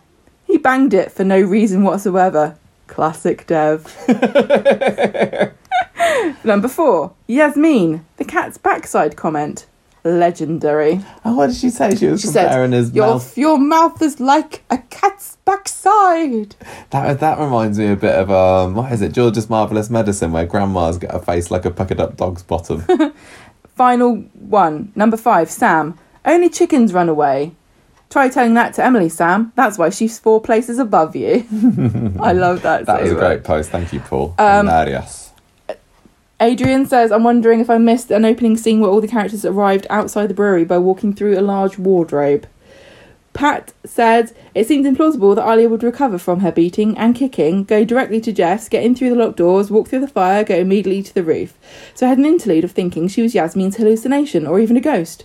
Oh yeah, that was a theory. That was a popular theory for a little while. And I thought, is Alia actually there? Did anybody actually speak to Alia? That Did would have been good. Jeff, is he imagining her there? That was before someone pointed out that she whacked Jeff with a fire extinguisher, so I'm back to complaining that her appearance seems unlikely.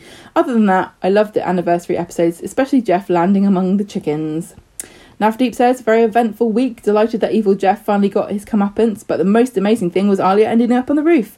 She's clearly Corey's version of Superwoman. Watch out, future Corey villains, you can't defeat the magnetic powers of this caped crusader. Don't tell her that. She's already got a superiority complex as it is, Alia. A lot of people did not like this, Alia appearing. Christina says, I enjoyed it, but I couldn't get past how Alia ended up on the roof. I could have done without Peter and Carla's storyline. I was expecting a bigger reaction to the residents finding out Debbie is Ray's business partner. Loved chickens pecking around Jeff. Friday's episode was the best of the week in my opinion. Joni loved Imran's scathing cross-examination of Jeff. He was so masterful at catching Jeff out and nailing the lid on the coffin of his alibi. Second best was Yasmin standing up to Jeff even though she was terrified. Nancy says, fabulous week, loved Alia and Yasmin and all of the specials. 4.5 hot pots out of 5. Character of the week is Yasmin. Oh, we had a hot pot on Wednesday night, didn't we? Yes, we As did. is the tradition, we had a hot pot for the 50th. We had a hot pot for the 60th. We Guess did. what we're having for the 70th, everyone? Manchester tart. We're in the face. Eccles cake. Yeah. Chris says, I'm glad it's all over, but I didn't hate the ending. But during those long months watching Yasmin being tortured, I tell myself it would all be worth it once the community learned the truth and Jeff was publicly shamed. Yes, I'm that petty. He managed to avoid that. I'm sure the story will out, but Jeff will not have to answer for anything. That's what I'm saying. Teflon Jeff indeed. Everything else was just filler to me this week. He's got the easy way out in inverted commas. Well, Abby agrees. I feel cheated by Jeff's end. It was gripping eye candy, but a quick death was much easier than the psychological consequences of a trial in prison, and didn't balance the months of terror he imposed. Likewise, for Ray and Debbie, getting off with scorn isn't quite enough. And what about Gary? But I'm very happy Yasmin was acquitted, and love Imran and Alia. Don't get to say that often. Liam wrote, writing this during the first ad break of Friday's Corrie, so not quite the end of the week yet. Quite a good anniversary week all in all, but I found the anniversary episode itself a bit anticlimactic, with the build-up and the fallout making for much better episodes. It was mainly the Save Our Street stuff that was disappointing, as it looked much more was going to be made of it, but I'm sure Ray's not quite finished just yet. The climax of Jeff and Yasmin's story, however, was excellent, with great acting all around. I was happy with Jeff's exit. It was just natural justice in the end, considering what a horrible man he'd been all his life. I even found the revelation of the truth about Adam and Carla and the fallout from that exciting due to the repercussions it has for the whole Barlow family. And it feels right that they're a central part of the week, considering the Barlows have featured in the street from the very beginning. If I had to score this week, I'd give it 4.5 out of 5. Shauna says Monday's episode was fantastic. However, by Friday I began to lose interest in Yasmin and Jeff, contrary to popular opinions. You want to hear this? What? She preferred. Did she hate Imran's speech? She preferred the Carla and Peter bits. Sorry, everyone. As others have said, I feel that's why they do it, don't they? Some people, you can't please everybody. No. Someone's going to love something. Yeah. Otherwise. As others have said, I feel a bit cheated by Jeff's death. Love seeing Ken and Rita though. Ronnie gave it 4.5 tasty Times New Romans out of 5.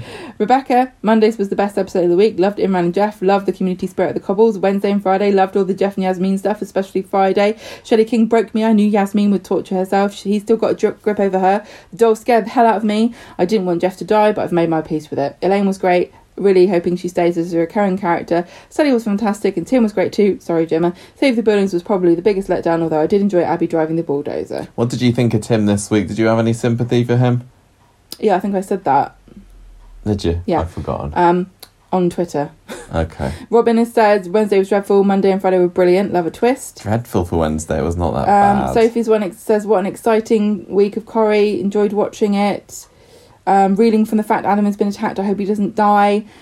She gave it 5 Mary Vuvuzelas out of 5. Lee says, how do you sum up 60 years of storytelling? You don't. You just give fans a week of fantastic episodes and remind everyone why you've lasted this long. Excellent week. I can't read all of this. Andrew said he gave it 4.5 out of 5. Sorry, Andrew. He thinks it was Simon.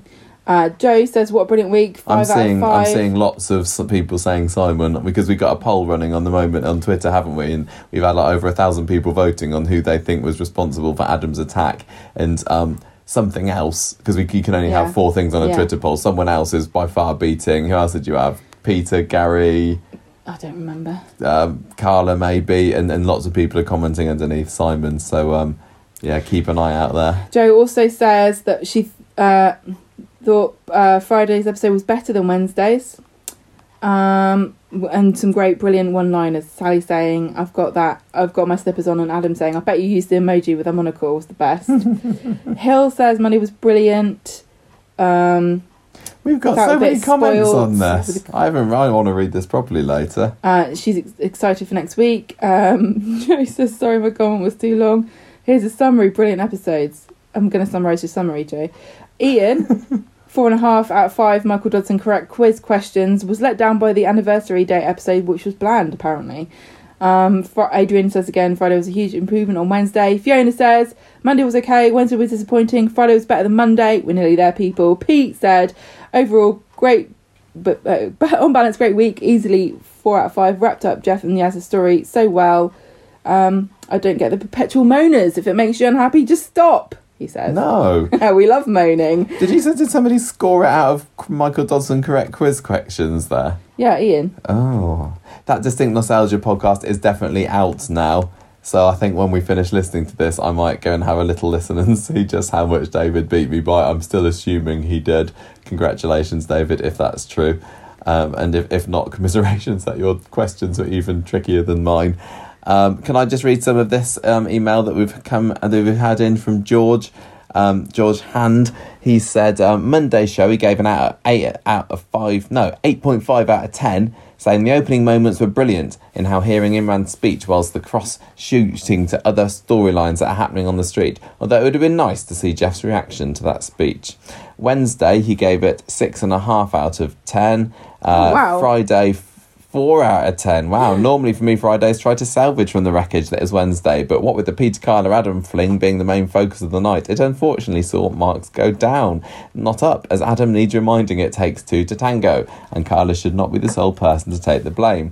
Overall thoughts from George from the week: whilst there were plenty of fireworks, it still to me felt like just another normal week of Corrie, with Monday starting strong, then dipping downhill Wednesday, with Friday trying to scrape through, although most of the characters put on a brilliant display. I did feel that Jeff's demise was a bit of a cop-out, as I felt that death would probably be how he would meet his end. It does seem like the general consensus is that Mondays was the strongest, which you wouldn't expect, because it was all about, you know, the diggers, the protest, the community. It was good old-fashioned character work, and Corrie really has built its reputation on that. So and the script, wasn't it? Yeah. All of Imran's stuff, and yeah, exactly. And Jeff, it is just really, really tight script on Monday's episode, and that goes a long way. Fangirl Overload 123 has sent in her feedback to our Instagram. She, I'm just trying to summarise it quickly. Just read it out, it's fine. We're only 12 and a half minutes into feedback. The week got better as the days went on. Yasmin was not guilty. Jeff should have known he wouldn't survive falling off the roof. He isn't John Stape. But I hope we won't have to do the whole trial thing again. See, this is what I said. I thought Leanne would stay in France because it is often the case when a character has a harrowing issue-based story. The Carla Peter Adams story seemed to be a run-of-the-mill affair story and majorly dragged the week down until tonight. I don't think Sarah or Peter had it in them to kill Adam, and it would be illogical for Carla to be the culprit. Therefore, it's most likely Gary. But remember how Frank's murderer was Anne all along, despite her not being an official suspect. Maybe the real culprit was Simon. There we go. Now that Kevin knows about Debbie, it will be harder for Ray to get inside info on the street. Also, I was not just expecting the Faye angle to take that turn. Gary's not happy, and I would not like to be Ray when the two come face to face again. Finally, it was good to see Ken and Rita, but I was kind of surprised and disappointed at the lack of nostalgia. I fully expected them to throw around old names like Ina, Bet, Stan, Hilda, Jack, Vera, etc. I know it's kind of unrealistic for someone to say, I had a neighbour called Elsie Tanner. I know she hasn't lived here since the 80s, but it's the 60th and we kind of have to mention her. But neither is much else that happens on Corrie, so why was this different? I suppose they had that in the 10,000th episode, didn't they? That was all about looking back and remembering and, chucking names about willy-nilly. Yeah, I know. There's only and maybe so if much. They hadn't had that, they would have included more of it here. The thing is, it always happens in the same way. When they do it, they always go, oh, it reminds me of something that happened 25 years ago. You know, they never say... Like, it used to be, like what was that thing where they found that letter? Who found that letter? And Ooh, you know what I mean? There have been bits where people have found something that was written by somebody else, and it actually, like, does something to the plot. Sometimes it feels a little bit too forced. Like, now I'm going to have the bit where these characters talk about old characters just to make the long-term viewers That's what go, I mean. oh, I remember that. It's never like... It's always, oh, that reminds me of something Elsie Tanner would have said. Who's Elsie Tanner? Oh, you wouldn't have known her, but she used to be a right firebrand in her day. She is always shagging GIs. You know what I mean? She says... oh, sorry, I didn't realise. Character of the week is Ray, and I gave it 4 local history mobs out of 5. I like that one. Feeling quite proud because I successfully converted a friend into a Corrie fan this week. Oh, well done. Next job, into a Conversation Street fan, please. Yes, please. And she also says, I played a game where you have to think of a Corrie character whose name begins with every letter of the alphabet. But Q was the only letter I couldn't think of. Can you think of one for Q? Quentin. Yeah, I mean, how many names are there that begin with Q? There's not many, is there? I think I'd have to go to Corriepedia for that. Maybe there's some listeners. I'm just trying to fill some dead air with my thoughts, but no. I've got no idea. No, can't help you, unfortunately. How about quiz show host from that episode when Stephen McDonald went on to the Top of the Tree programme? Did he have a name? If not, quiz show host is my character. Why wasn't his name Gary Quizzer? Right, we are done, I think, Gemma. While you desperately try and look on the iPad to find Coronation Street characters starting with a Q, I'm going to say thank you very much to Jack, who has become our latest Patreon of Conversation Street.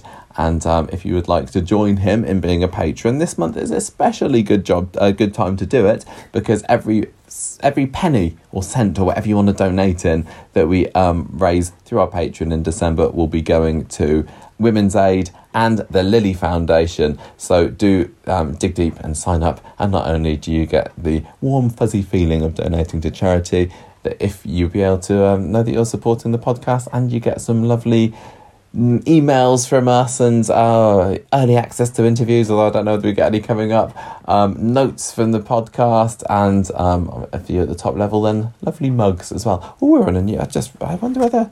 Oh, I think I may be due to send out a few more mugs this month. I just realised I need to look that up. Need to look that up this month. I think some people are owed some. Right. that's it for another I don't podcast. know about a queue. The anniversary week is over. We've still got, we've got 2 weeks till Christmas week, which is obviously going to be huge. And I only just realised a few days ago, what? I just thought of a really obvious one that begins with Q. Oh. Quinny! Oh, Quinny! Quinny, you're right. How could we forget Quinny? Well done, Gemma. Yay! You did it. There you go. Fangirl overload 1, 2, 3. And also just quickly. Quickly, yeah. We've got Christmas coming up in a couple of weeks. That's going to be big. I was saying, I only just realised the other day that Christmas Day is actually a Friday this year. So I've got no idea what our recording schedule is going to be looking like. I remember last year I'd put together by this point a really complex recording schedule. We're really up against it. We have got, we are no firm plans for anything Also, over the next few weeks, and I just know that I need to get the Conversation Street Awards sorted by this time next week, which is going to be a bit of an ask. Mm-hmm. But we're already late with those, so look out for them in a week's time. I hope everybody had a very happy anniversary week, whether you were a bit disappointed by some of the bits. I hope you still enjoyed it overall. Hope you found something to like. Enjoyed, I think the thing I've enjoyed the most this week has really been being on Twitter when everybody's celebrating and talking about how much they love Coronation Street. Yeah, being part of the Corrie fan community has just been wonderful this week. I said time and time again about how much I think that Coronation Street brings people together and what an important thing, how the community is an important part of it for me. And this week, more than any other, has proven that is totally true. Everyone's really nice. And it's so much fun to talk about Coronation Street with you guys. And thank you everybody for contributing to the podcast, whether you do that by just liking and retweeting or following us or listening to us or writing in or sponsoring us on Patreon or watching our YouTube videos. Just thank you to everybody. Just telling people about us. And let's hope we are around for many, many more years of Coronation Street and Conversation Street to come. That sounds like a very nice ending to the podcast, Gemma. You've got to add something, do you? I just wanted to add, I forgot to mention. I was really proud of myself. That was like a off the cuff speech that somebody does at a wedding in Coronation Street. It totally was. I didn't even have notes. That just came from my heart. I wanted to mention the end of the 60 for 60 this week, which has been a fantastic project that the digital team at Coronation Street have been putting together for the past 2 months. Yes, thank you so much. Daily, thank you. Where various charities and celebrities and fans and whatever have put a little video on the Coronation Street social media channels every morning at 7 o'clock, and it's been a bit sad the last couple of days because I was at school. I get into school, make a cup of tea, go into my classroom, sit down. It's about 7 o'clock by then and not been able to do it anymore, but I did very much enjoy seeing the William Roach and Barbara Knox videos that came out on Tuesday and Wednesday respectively this week.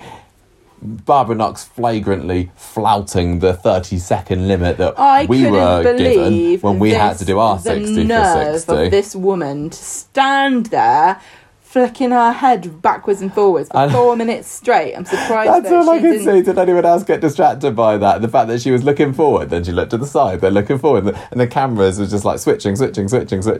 I just imagine she went in there, right, to do the speech, and she went, which cameras? Is it that one and that one? And everyone was too terrified to tell her it was only just one camera. They're like, right, turn the other one on, fire it up. Anyway, that was all great, so thank you everybody who put that together. Lovely stuff. Oh, it's so nice. I feel bereft. Do you? I think that the thing is, this is the 60th year now. This should be a year of celebration. We should be able to milk this for another year. But I feel like it's all over now. Can you imagine that by the time it's the 70th, we're going to be like nearly 50? Do you know what? I added it. I think... Not that that's old to our 50-year-old listeners, of course. Listen. Glamorous, Gemma still will be. It's as young as you'll ever be when you get to 50. I was adding up, because I think the 70th is not going to be as big as the 75th. I think they might rein in. And I was adding up, well, how old will we be for the 75th? And it ain't good news. You don't want to know? Okay, never mind, it's fine.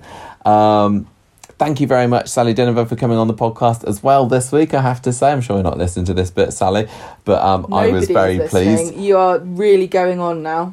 Go on, yeah, thank you very much. It was lovely. And we also have to all of our other special Coronation Street guests who come onto the podcast this year, like Kevin Kennedy, Simon Arnold. Yes, but it's not the end of the year yet. I don't think we're going to get anyone else in the next 3 weeks. But we have to say a secret shout out to Claire for saving the podcast this week. Oh, yes. Who you are, and thank you very much. And can we go now? Let's go to bed. It's 1 o'clock in the morning and I got to get up. Blah, blah, blah. This. Blah, blah, Goodbye. blah. The music for this episode came from podcastthemes.com. Goodbye.